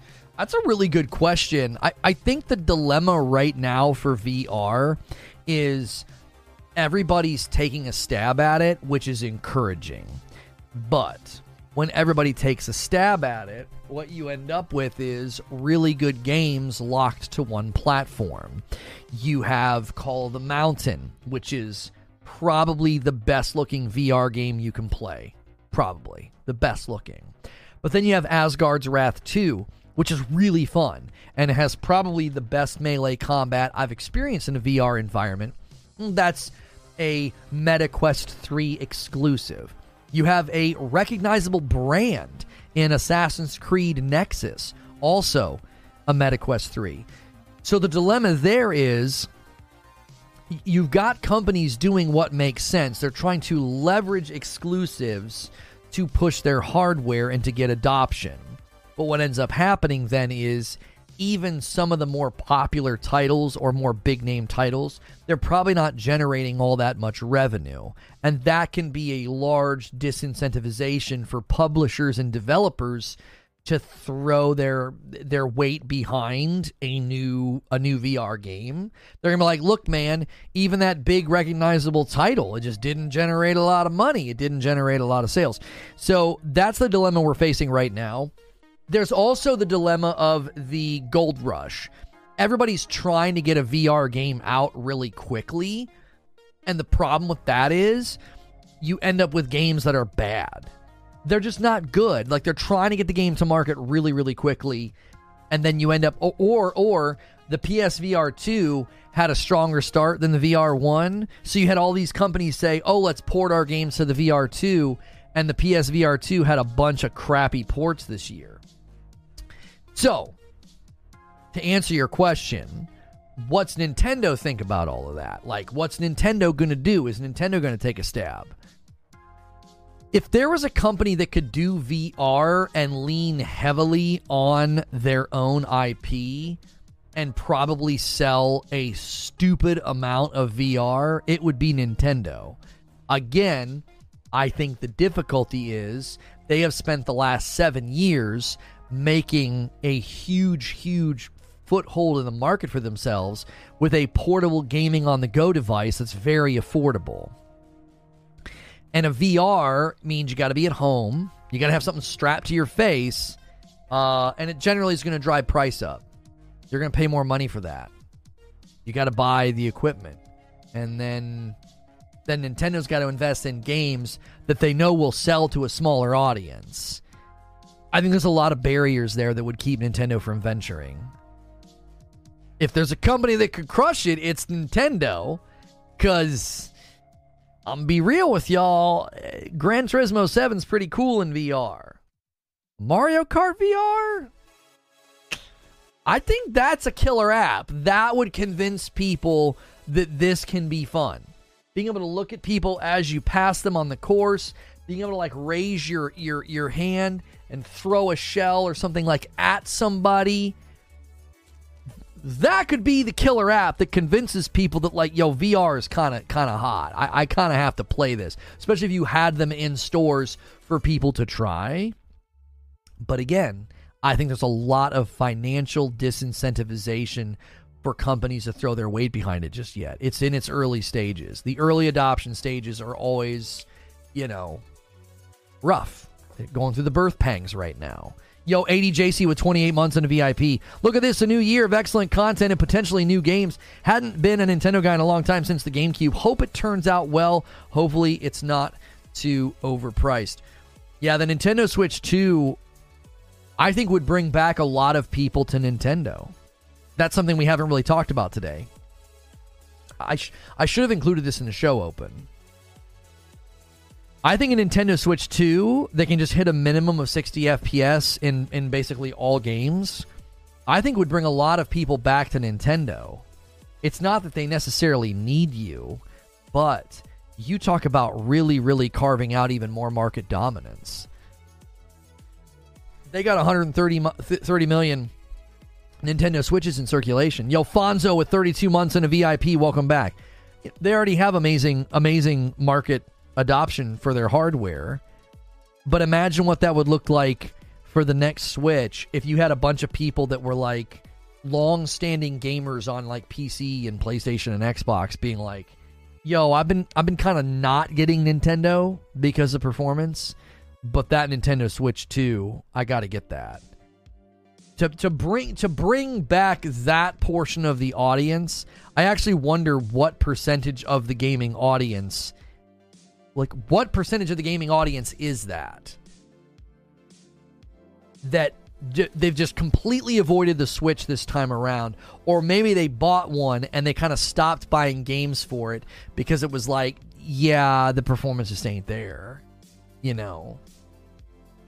Let's bring back some of the old Virtual Boy games. That way us old heads can enjoy them without neck injury and needing physical therapy. Halika says, I really wish they would make The Legend of Zelda Minish Cap. What? Very good underrated Zelda, along with Oracle of Ages and Oracle of Seasons. Halika, are these Game Boy Zeldas? Because I know there's a bunch of Zeldas that I never touched because there was a time where I was 100% PC gamer and the handhelds were kind of exploding and I just had no interest in them. I didn't. What one did my brother have? I don't know if he's here today. He had one of the Game Boys and he loved it. There were games that you could only get for like the Nintendo DS and the 3DS. Because my last handheld was the Game Boy Color. I had a purple Game Boy Color and I had Pokemon Blue. And that was pretty much all I played on it. I didn't really play anything else. And because the content loop was just very, very basic. It was, you go, you fight, you level up. You go, you fight, you level up. So, what is this N-Golf game? A well-known indie developer and publisher for Nintendo Switch has announced the release date of N-Golf. The challenging golf adventure will take players through cozy scenic golf courses around the world on January the 11th on the Nintendo Switch console. It really reminds me of Kirby's Dream Course a little bit. It actually does. Like this, it actually looks really good.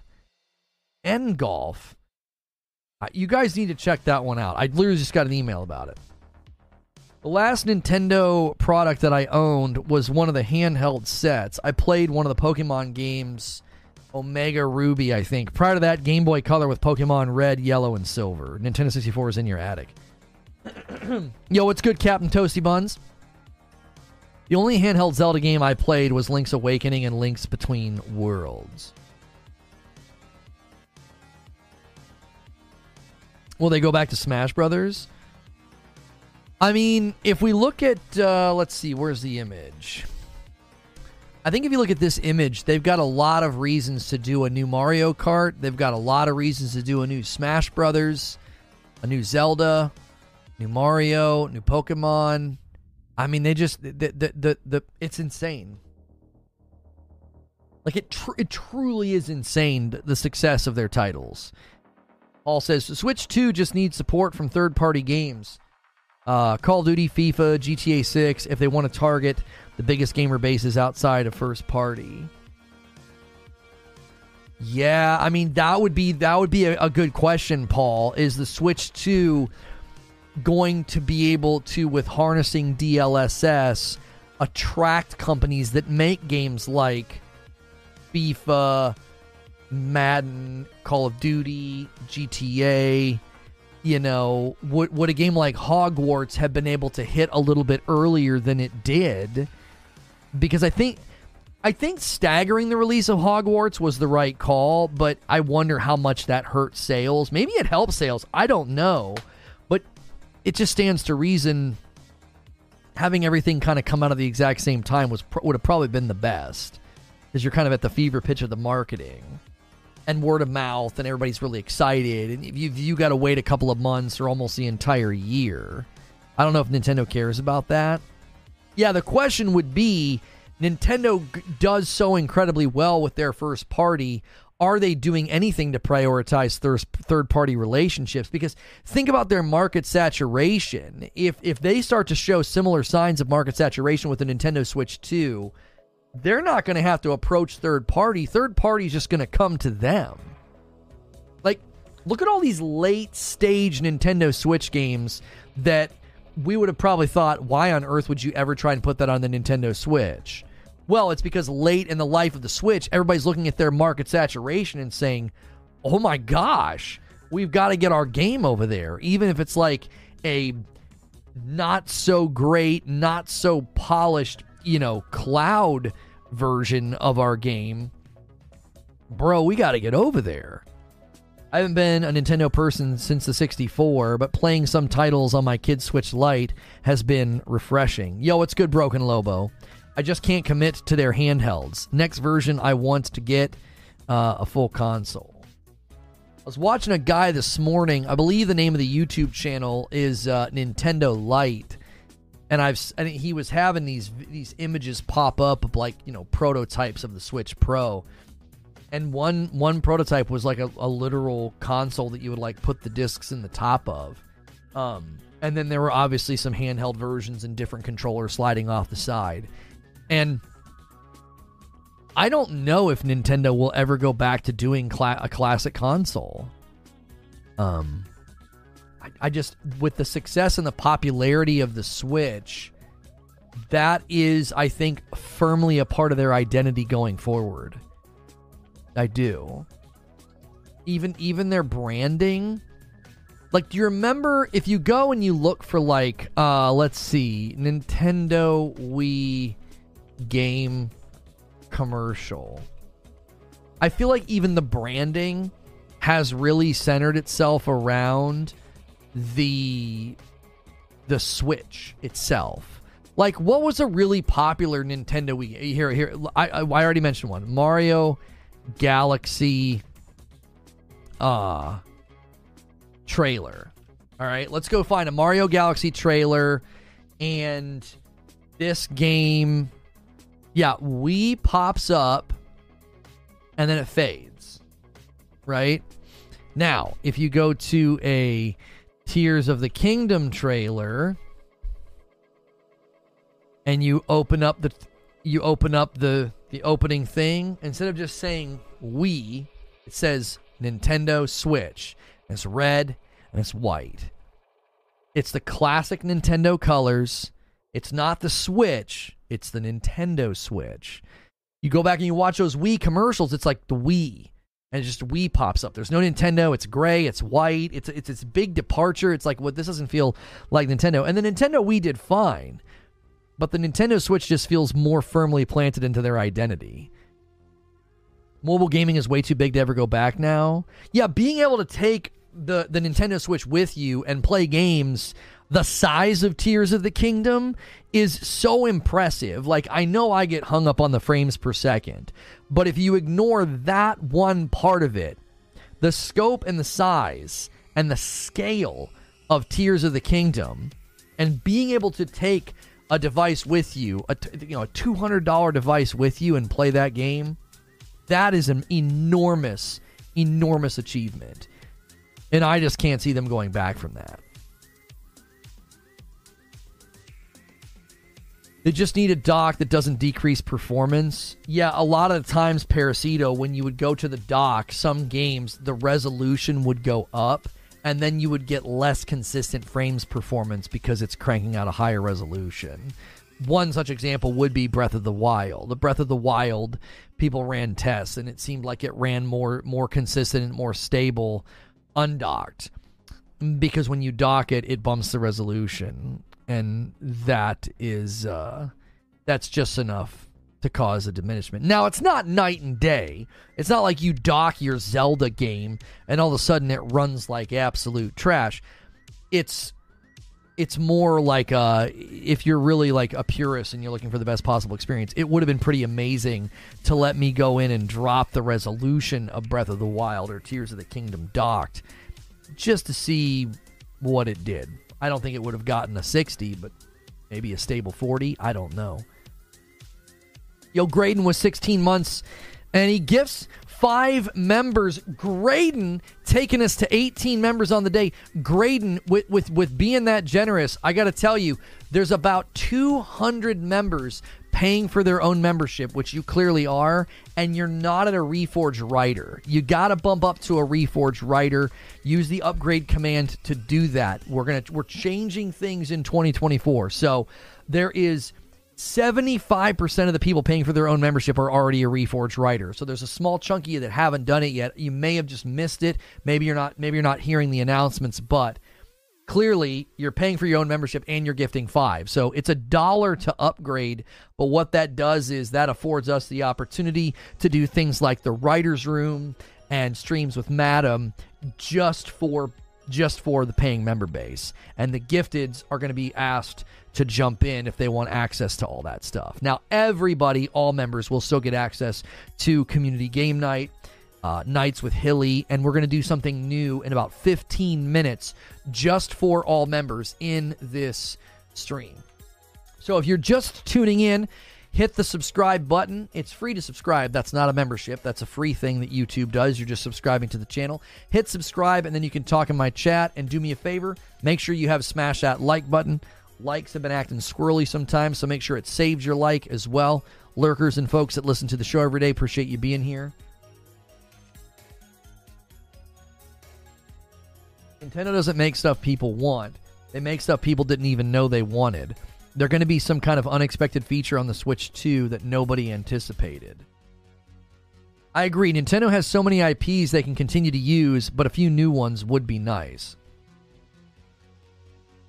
People who root their Switches have made an OS version that has built-in controls for fan speed and resolution picking. Also, the dock has firmware attached to it, and the stuff on the Switch OS make it seem like Nintendo wanted to do active dock cooling but never did. Maybe with the 2. Do they own Turok? I actually don't know who owns Turok. Didn't a new Turok game come out recently? Or maybe it was like a remaster or something. Turok 3... Shadow of Oblivion. All right. What is this game? Turok 3 Shadow of Oblivion was a Nintendo 64 game. Looks like it came from Acclaim. I don't think they're around anymore. The remaster of this game came out November of last year, developed by Night Dive Studios and Iguana Entertainment. Night Dive Studio is behind the System Shock remake on Steam, which I believe that has received glowing reviews, a 92%. People seemed to really like it. They also did the Rise of the Triad Ludicrous Edition, and the Turok game has a 90%. The Rise of the Triad remaster has a 95%. So these guys crush it These guys absolutely crush it. Night Dive Studios. And a 10 bomb comes in from online MVP and takes us past the goal to 28. Gonna give people a really new experience today as a member. And if you like that experience, make sure you jump in and upgrade as a Reforged writer. They did Forsaken Remastered. You guys remember Forsaken on the Nintendo 64? They did the Forsaken Remastered in 2018. So Night Drive has a long history of these remakes. So I don't know who owns the property.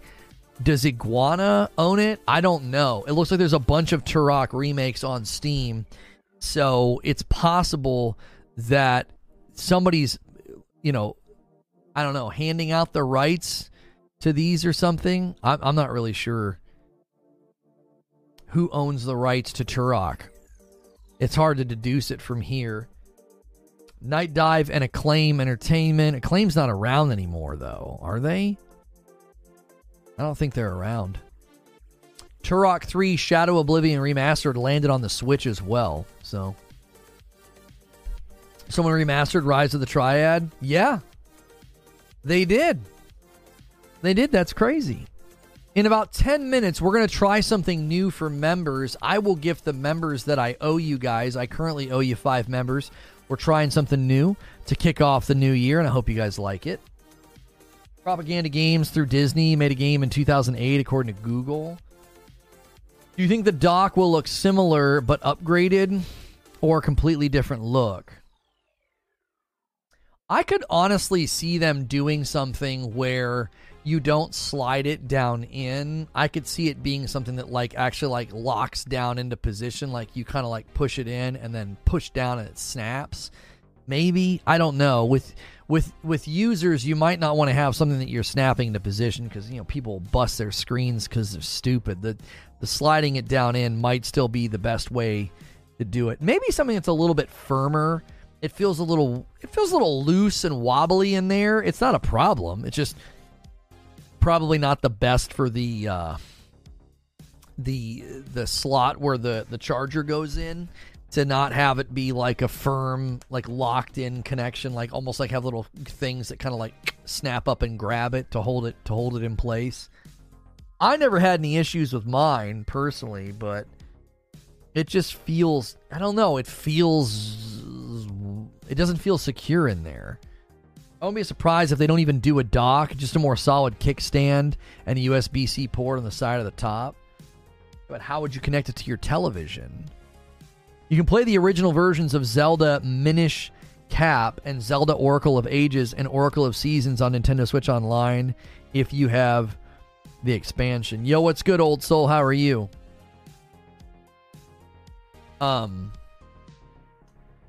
Yeah, I think I have the Nintendo Online.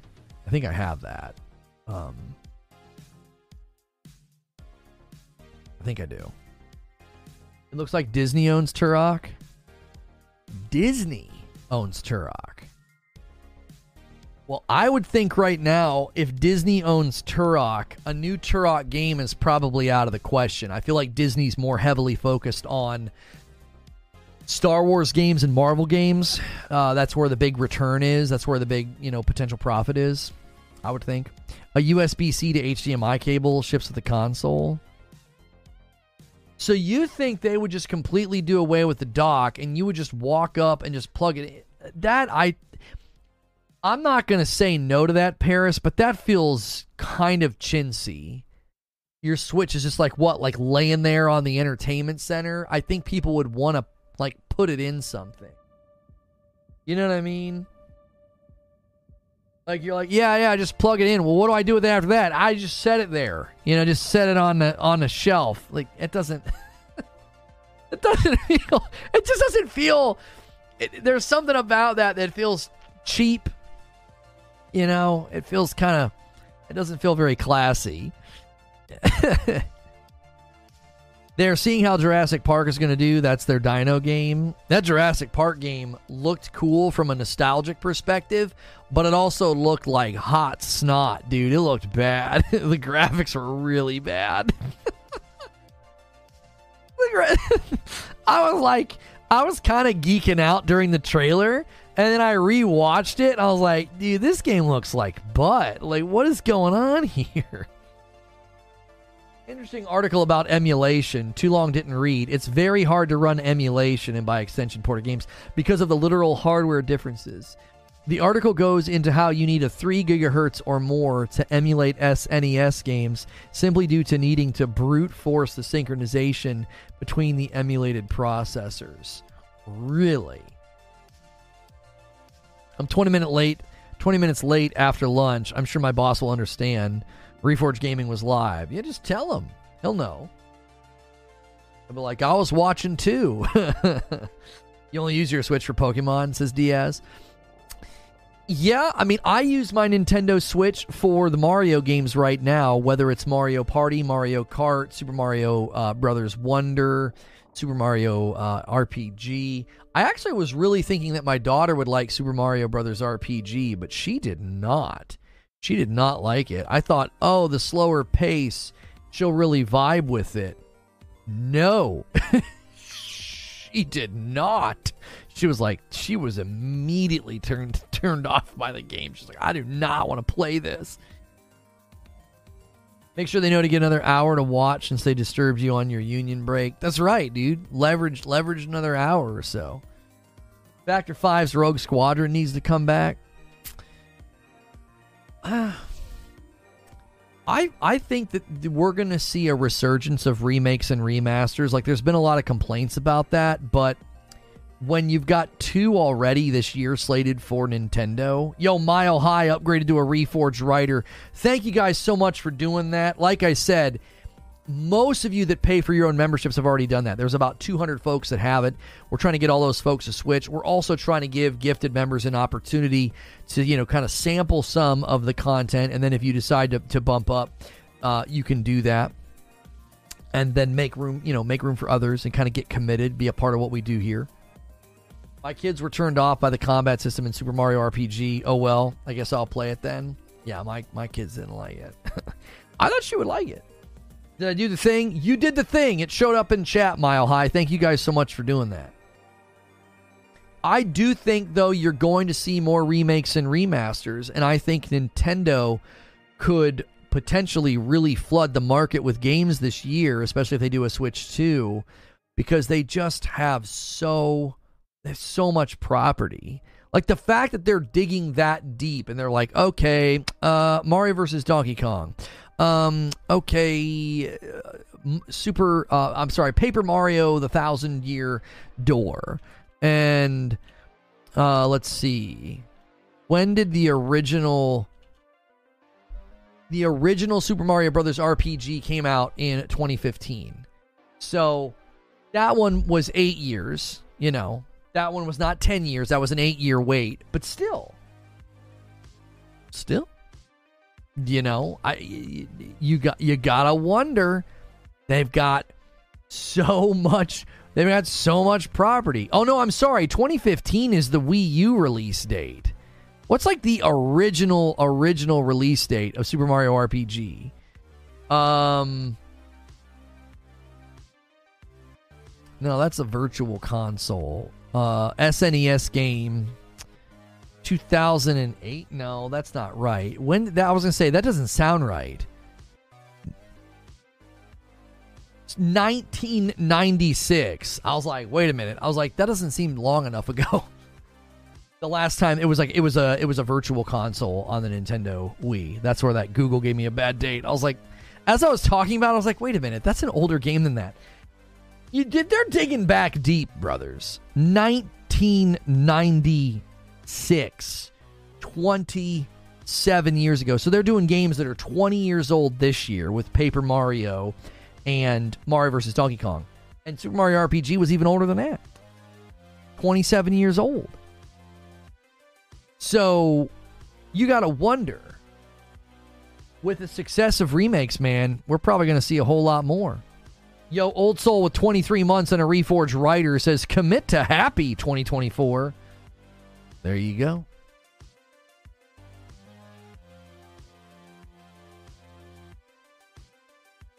It came out at the end of the SNES era, right before the 64. Yeah. I've done that before. Like, I'll look up the release date of something, and I just see the first release date, and I just run with it. And then I'm like, wait a minute, that can't be the right release date. Wasn't the first Paper Mario like 2001? Well, this is Paper Mario: The Thousand Year Door, so that this specific one is 20 years old. So the maybe the first one is what you're thinking of. Luigi's Mansion for the Switch 2.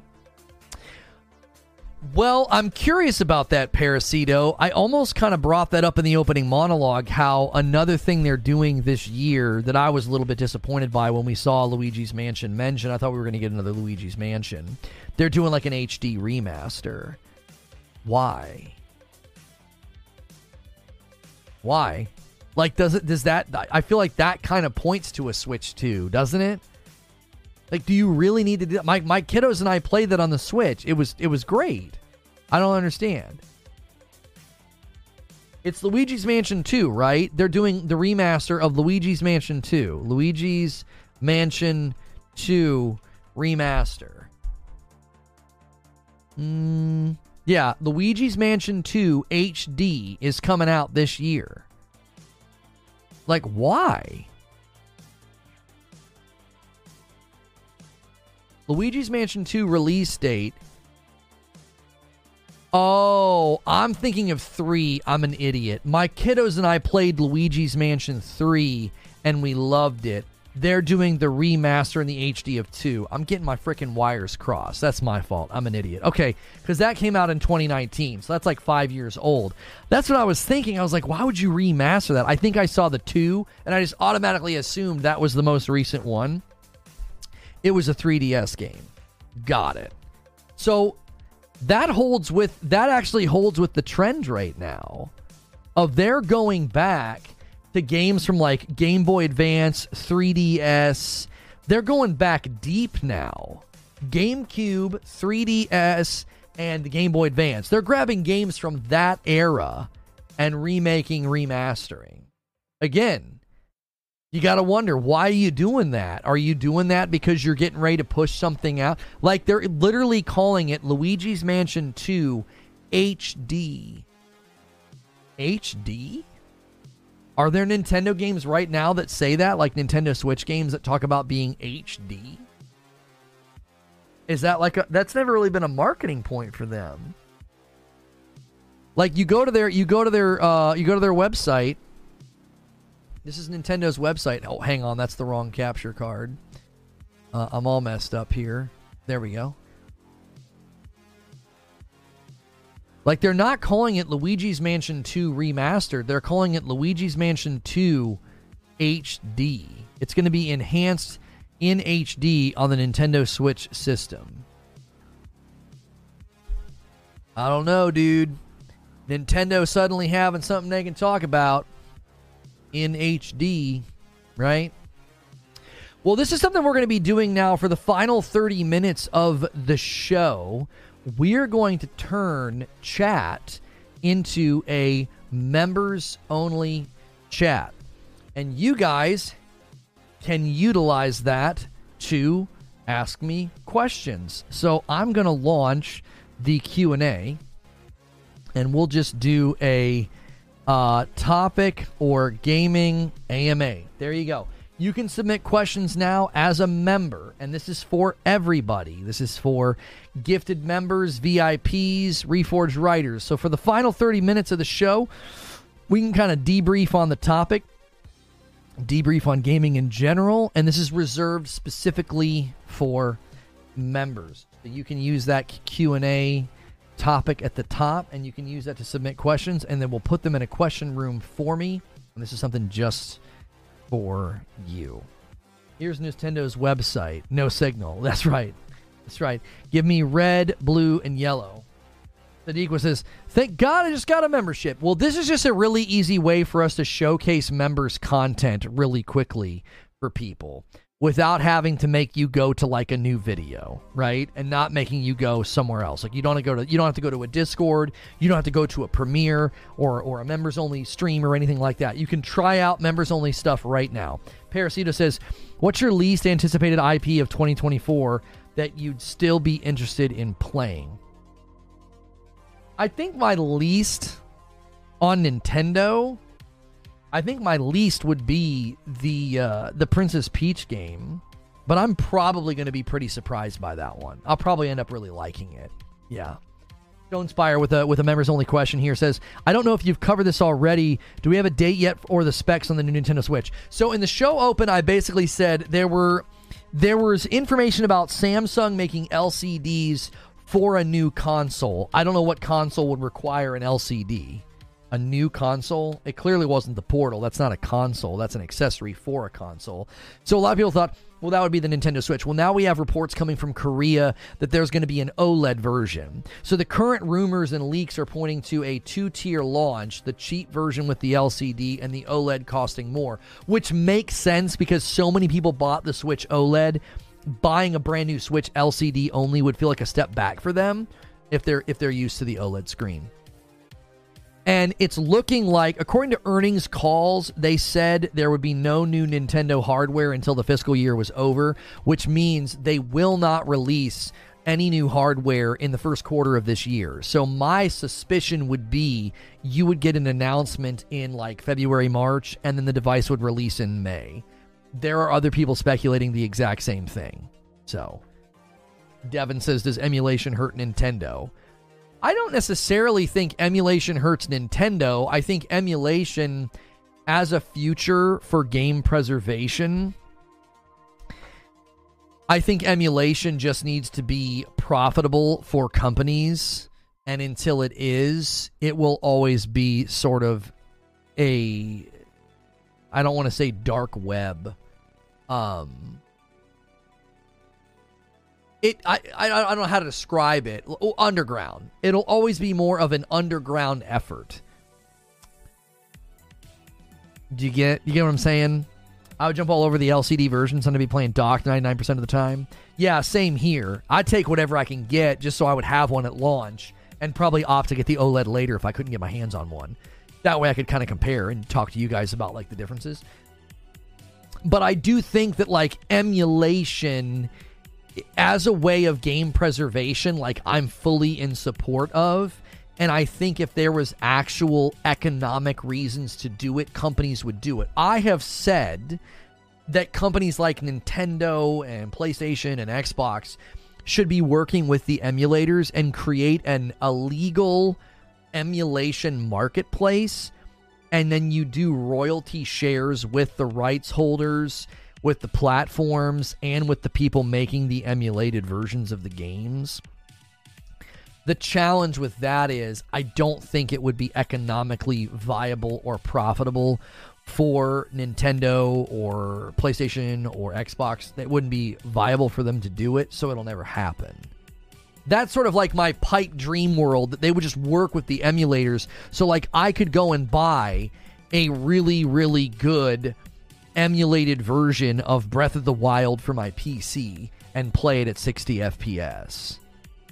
And play co-op. And not have to jump through all these freaking hoops and install all this weird stuff. Like, I don't want to do all of that. Right? Now, there are people who brag about emulation and stealing Nintendo games. I think people should pay close attention that's just not something that Nintendo stands for, and that's not something that you should really be, advertising. Because in general, you're stealing. There's nothing else to call that. Like, emulating a game that you already own because you just would rather have it on your computer, or you don't ever want to lose the game. Okay, that gets into gray territory, but I think emulation for game preservation should happen, but I think the challenge would be the gaming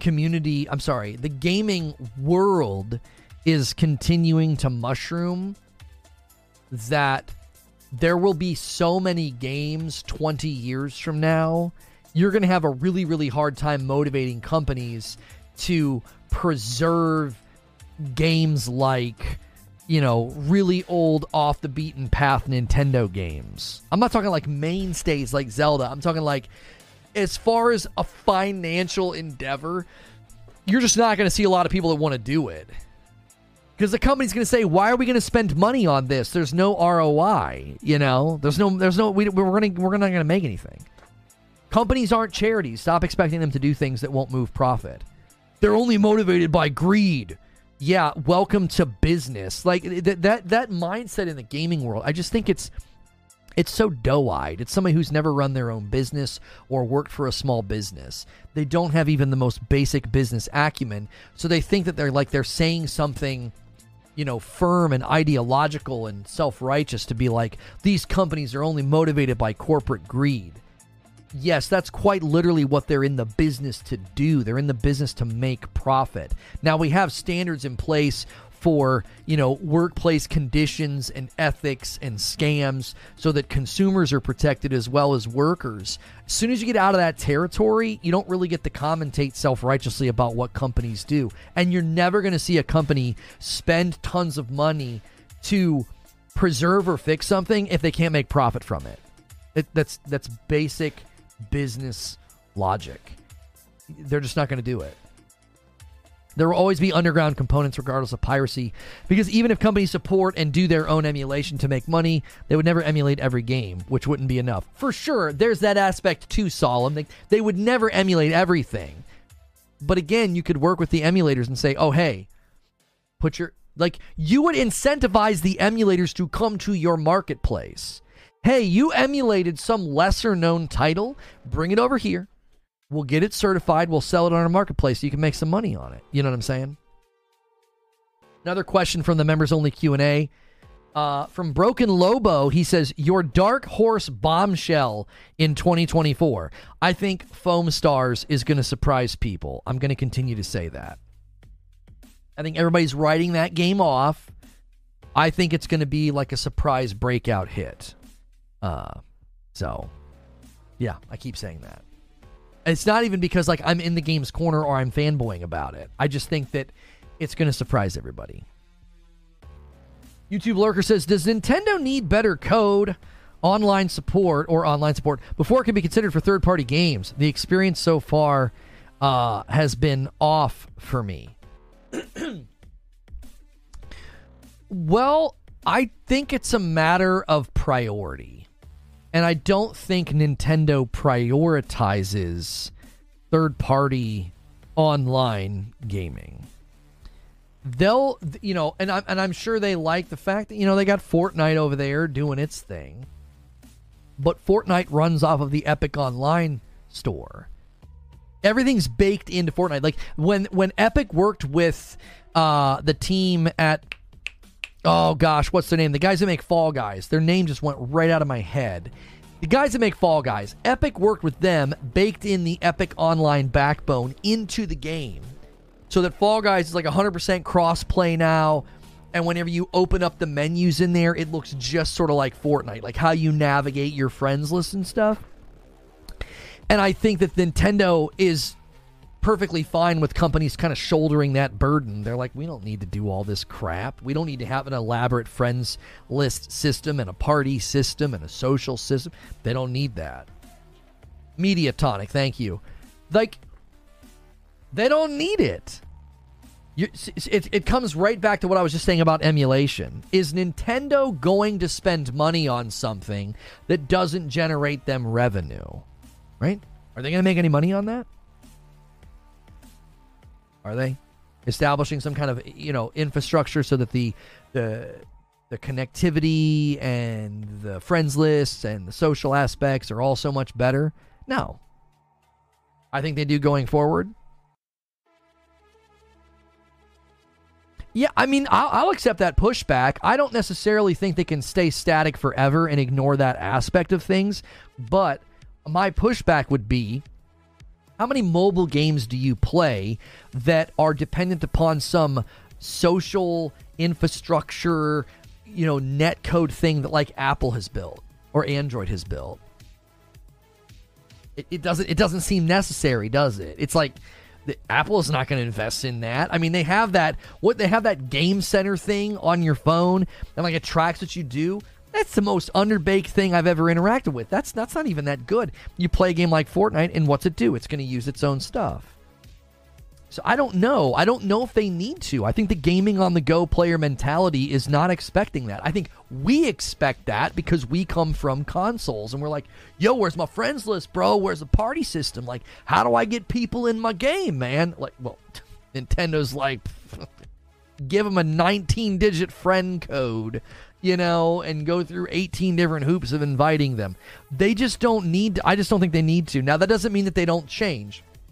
But we're not seeing that in the mobile market, and that means I don't know if you would necessarily see it in Nintendo's push. Oh, I tell you what I need to do. I need to gift the members that I owe. Let's pull some more people into Let's pull some more people in here. I owe you guys 5 members. I'm going to gift them right now. If you guys want to keep gifting members, now's a great time to do it because we are doing a members-only Q&A. So chat is set to members only. Lone Wolf says, did you see that Asmongold started playing Monhun? I did. I don't really care. I'm not really a Monhun guy. Eugene says, can you explain how it's not the flute but the melody that's important? No. Members will have to go watch Friday night stream to get that joke. Parasito says, was Nintendo late to the party with the online access monetization model they're using? Is there a way for them to minimize the pain point for consumers? I really think the dilemma is that the biggest titles do it for them. Like if Call of Duty comes to the Nintendo Switch too, Call of Duty already has its own internal friends list system. It has its own internal social system. Fortnite, another really, really big giant title. It's built in. Nintendo doesn't have to do anything. Darth Nihilus gifts a membership to pull somebody in right now to the members-only Q&A. Thank you so much for doing that, Darth Nihilus. You see what I'm saying? If the biggest titles were like, we can't come to you, Nintendo, because you don't have that stuff built, then Nintendo might say, I don't know, dude, that Fortnite money might be pretty good. That Call of Duty money might be pretty good. Maybe we should build something. They don't have to. The biggest titles already have those systems built. So all Nintendo has to do is just sit there and the companies come to them. Look at how many people didn't take the Nintendo Switch seriously, and then late in the life cycle of the console, we're 7 years in, we're seeing games like Doom and The Witcher and Hogwarts Legacy come to the Nintendo Switch. Why? Because they're like, oh my gosh, there's just too many. There's too many Nintendo Switches to not put our game over there. Does that make sense? So if the Nintendo Switch 2 lands and it's like, hey, we got an NVIDIA chipset, we can harness DLSS, we can do this, we can do that, and a 10 bomb from Behemoth, and he takes us up to 39 members on the day. If you guys get us to 50, I'll owe you 5 more. Welcome on in. You guys that just got gifted members, you can take part in members-only Q&A. You can use the Q&A at the top of the chat to submit questions, and this is reserved just for members.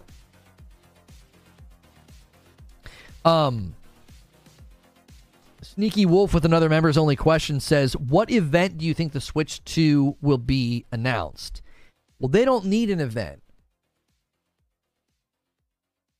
They don't need an event. They would do a Nintendo Direct. And they would blow our frickin' minds. A Nintendo Direct, just hypothetically speaking here, I don't have any inside sources, so I'm just thinking out loud. A Nintendo Direct that announces a Nintendo Switch 2 with a release date. If there's 2 versions, LCD, OLED, 2 great price points, and they announce launch titles like Metroid Prime 4 and a new Mario Kart. And then they talk about games like Mario vs. Donkey Kong and Paper Mario, and you've got this Luigi's Mansion HD. If there's a bunch of HD titles to really drive that home, I feel like that thing, that would take over. That's all people would be talking about. It would blow everybody's minds. Like, oh my gosh, there's a new Nintendo Switch coming. You have 130 million Nintendo Switches in circulation. Yo, Chris, thanks for jumping in and getting a Reforged Writer membership. No, we're bringing back Q&A. This is going to be how we end every talk show. 30 minutes of members-only Q&A. So that way every member gets a taste of like exclusive content, kind of. But then we're going to go premiere and then go directly to Writer's Room. So if you want to come to the extra content, you're going to have to grab your own membership and grab a Reforged Writer. If you want to hang out on Friday night with my wife, you're going to have to be paying for your own membership. We've decided that the vast majority of the people who are paying for their own membership were already doing a Reforged Writer. And we just made some changes that we thought would be best for me and my schedule, as well as giving people that chance to try out member content and then grab their own membership if they want to. Hopefully the Switch 2 has 512 gig built in. You mean like storage for installing games?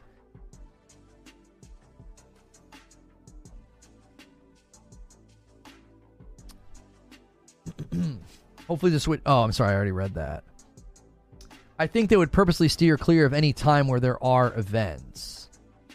Right, like, that's what I mean. They would do a Nintendo Direct in, like, February or March or April or something when there's not a lot going on. I mean, there's games coming out and stuff. There's games coming out, but... Give me 1 second.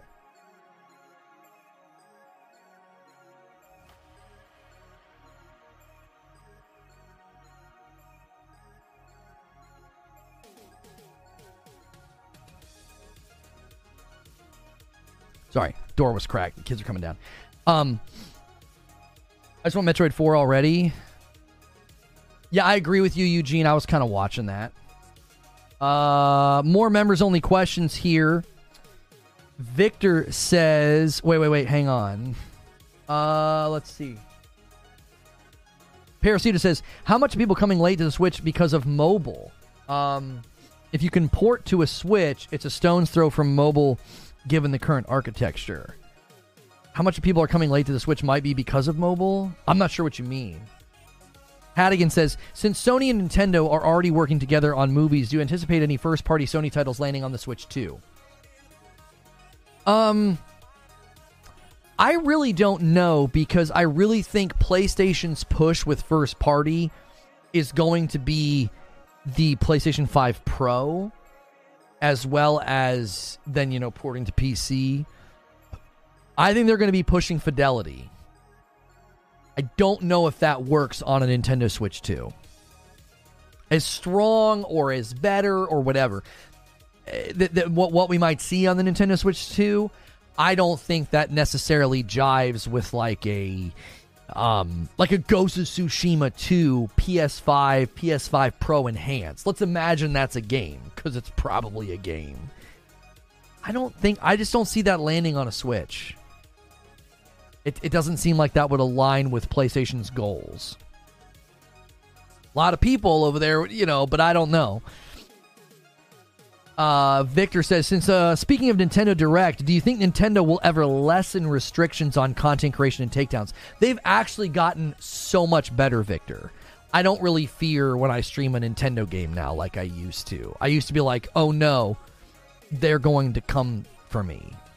They don't really do that anymore.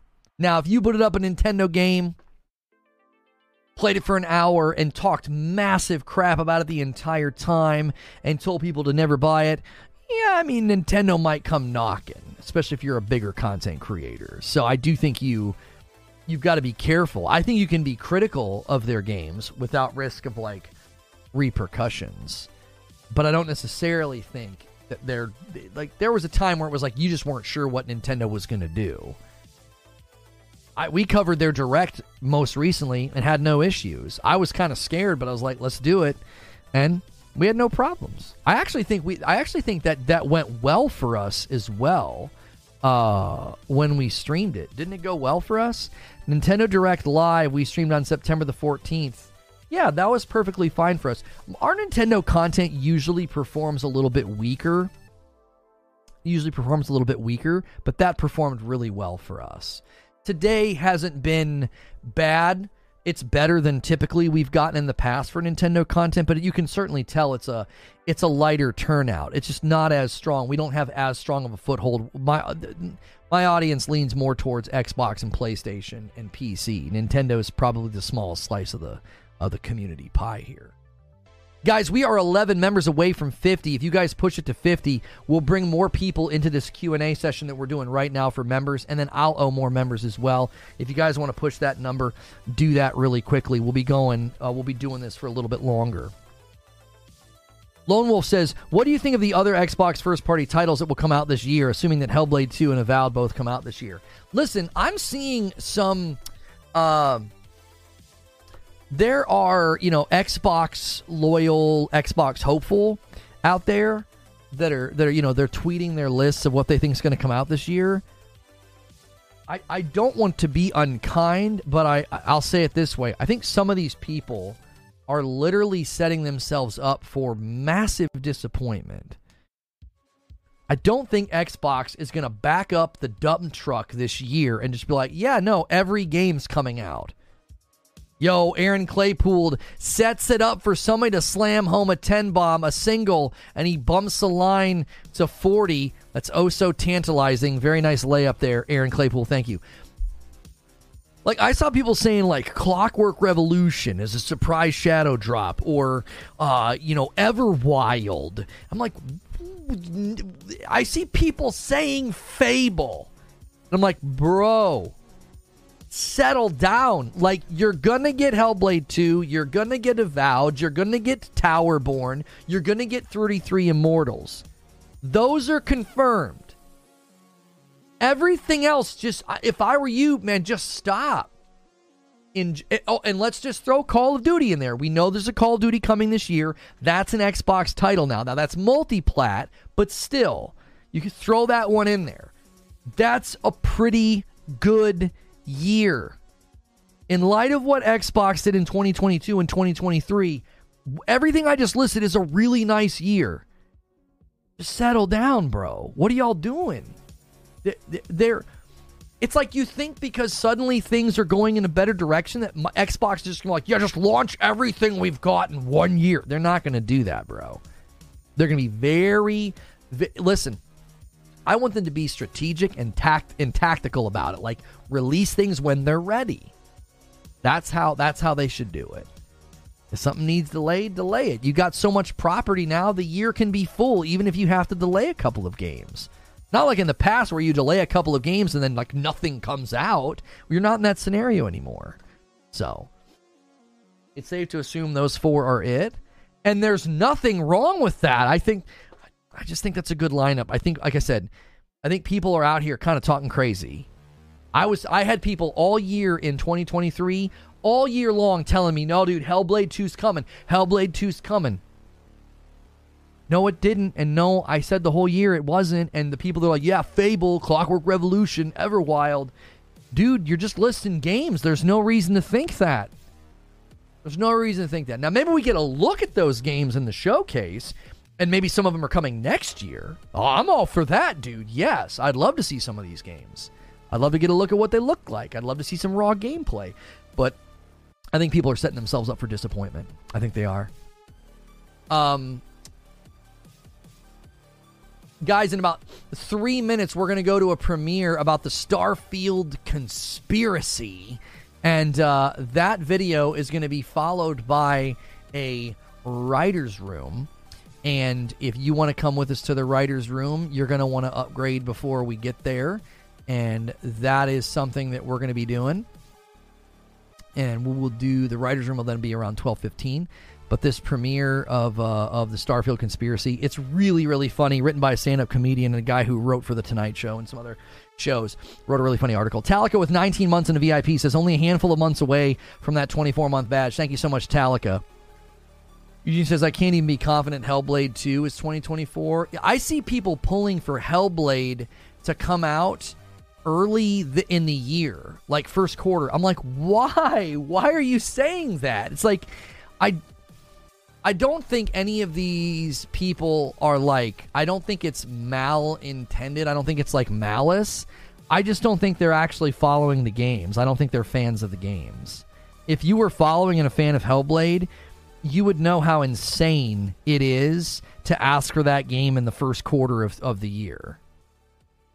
You're insane. That game, I want that game pushed into next year. That's what I want. That's what I want. I want that game pushed into next year. I don't want that game to come out this year because it hasn't been in full production for very long. But people that aren't really a fan of Hellblade and they've never played the first and they're just using Hellblade as, console war fodder, I guess. It's like, if you were really a big fan of that game, you wouldn't be saying any of this. You wouldn't be saying, I really hope that game comes out in the earlier part of the year. You wouldn't be saying that. You'd be like, I don't let that game cook. It hasn't even been in full production for that long. What do you mean? Stop focusing on cadence and delivery and Game Pass and focus on quality. Like, that's what I want. The last thing I want to do is turn around and be like, yep, Hellblade 2 clearly came out too early, Really came out too early. Now, if you guys want to gift the next 10 members in this premiere, I'm going to put a link in chat, and we are going to go to this premiere about the Starfield conspiracy. Very funny article that I react to about this, the Starfield conspiracy. So be sure to click the link in chat, or you can ride the redirect and come with us. The stream is now over. And that's a great way to end it. If you guys were enjoying that Q&A session and you want to continue to ask me questions, upgrade to a Reforged Writer so you can be part of the writer's room that follows this premiere. So let's head over to the Starfield conspiracy premiere and see what this is all the fuss is about. And then if you're a Reforged Writer, I'll see you in the writer's room.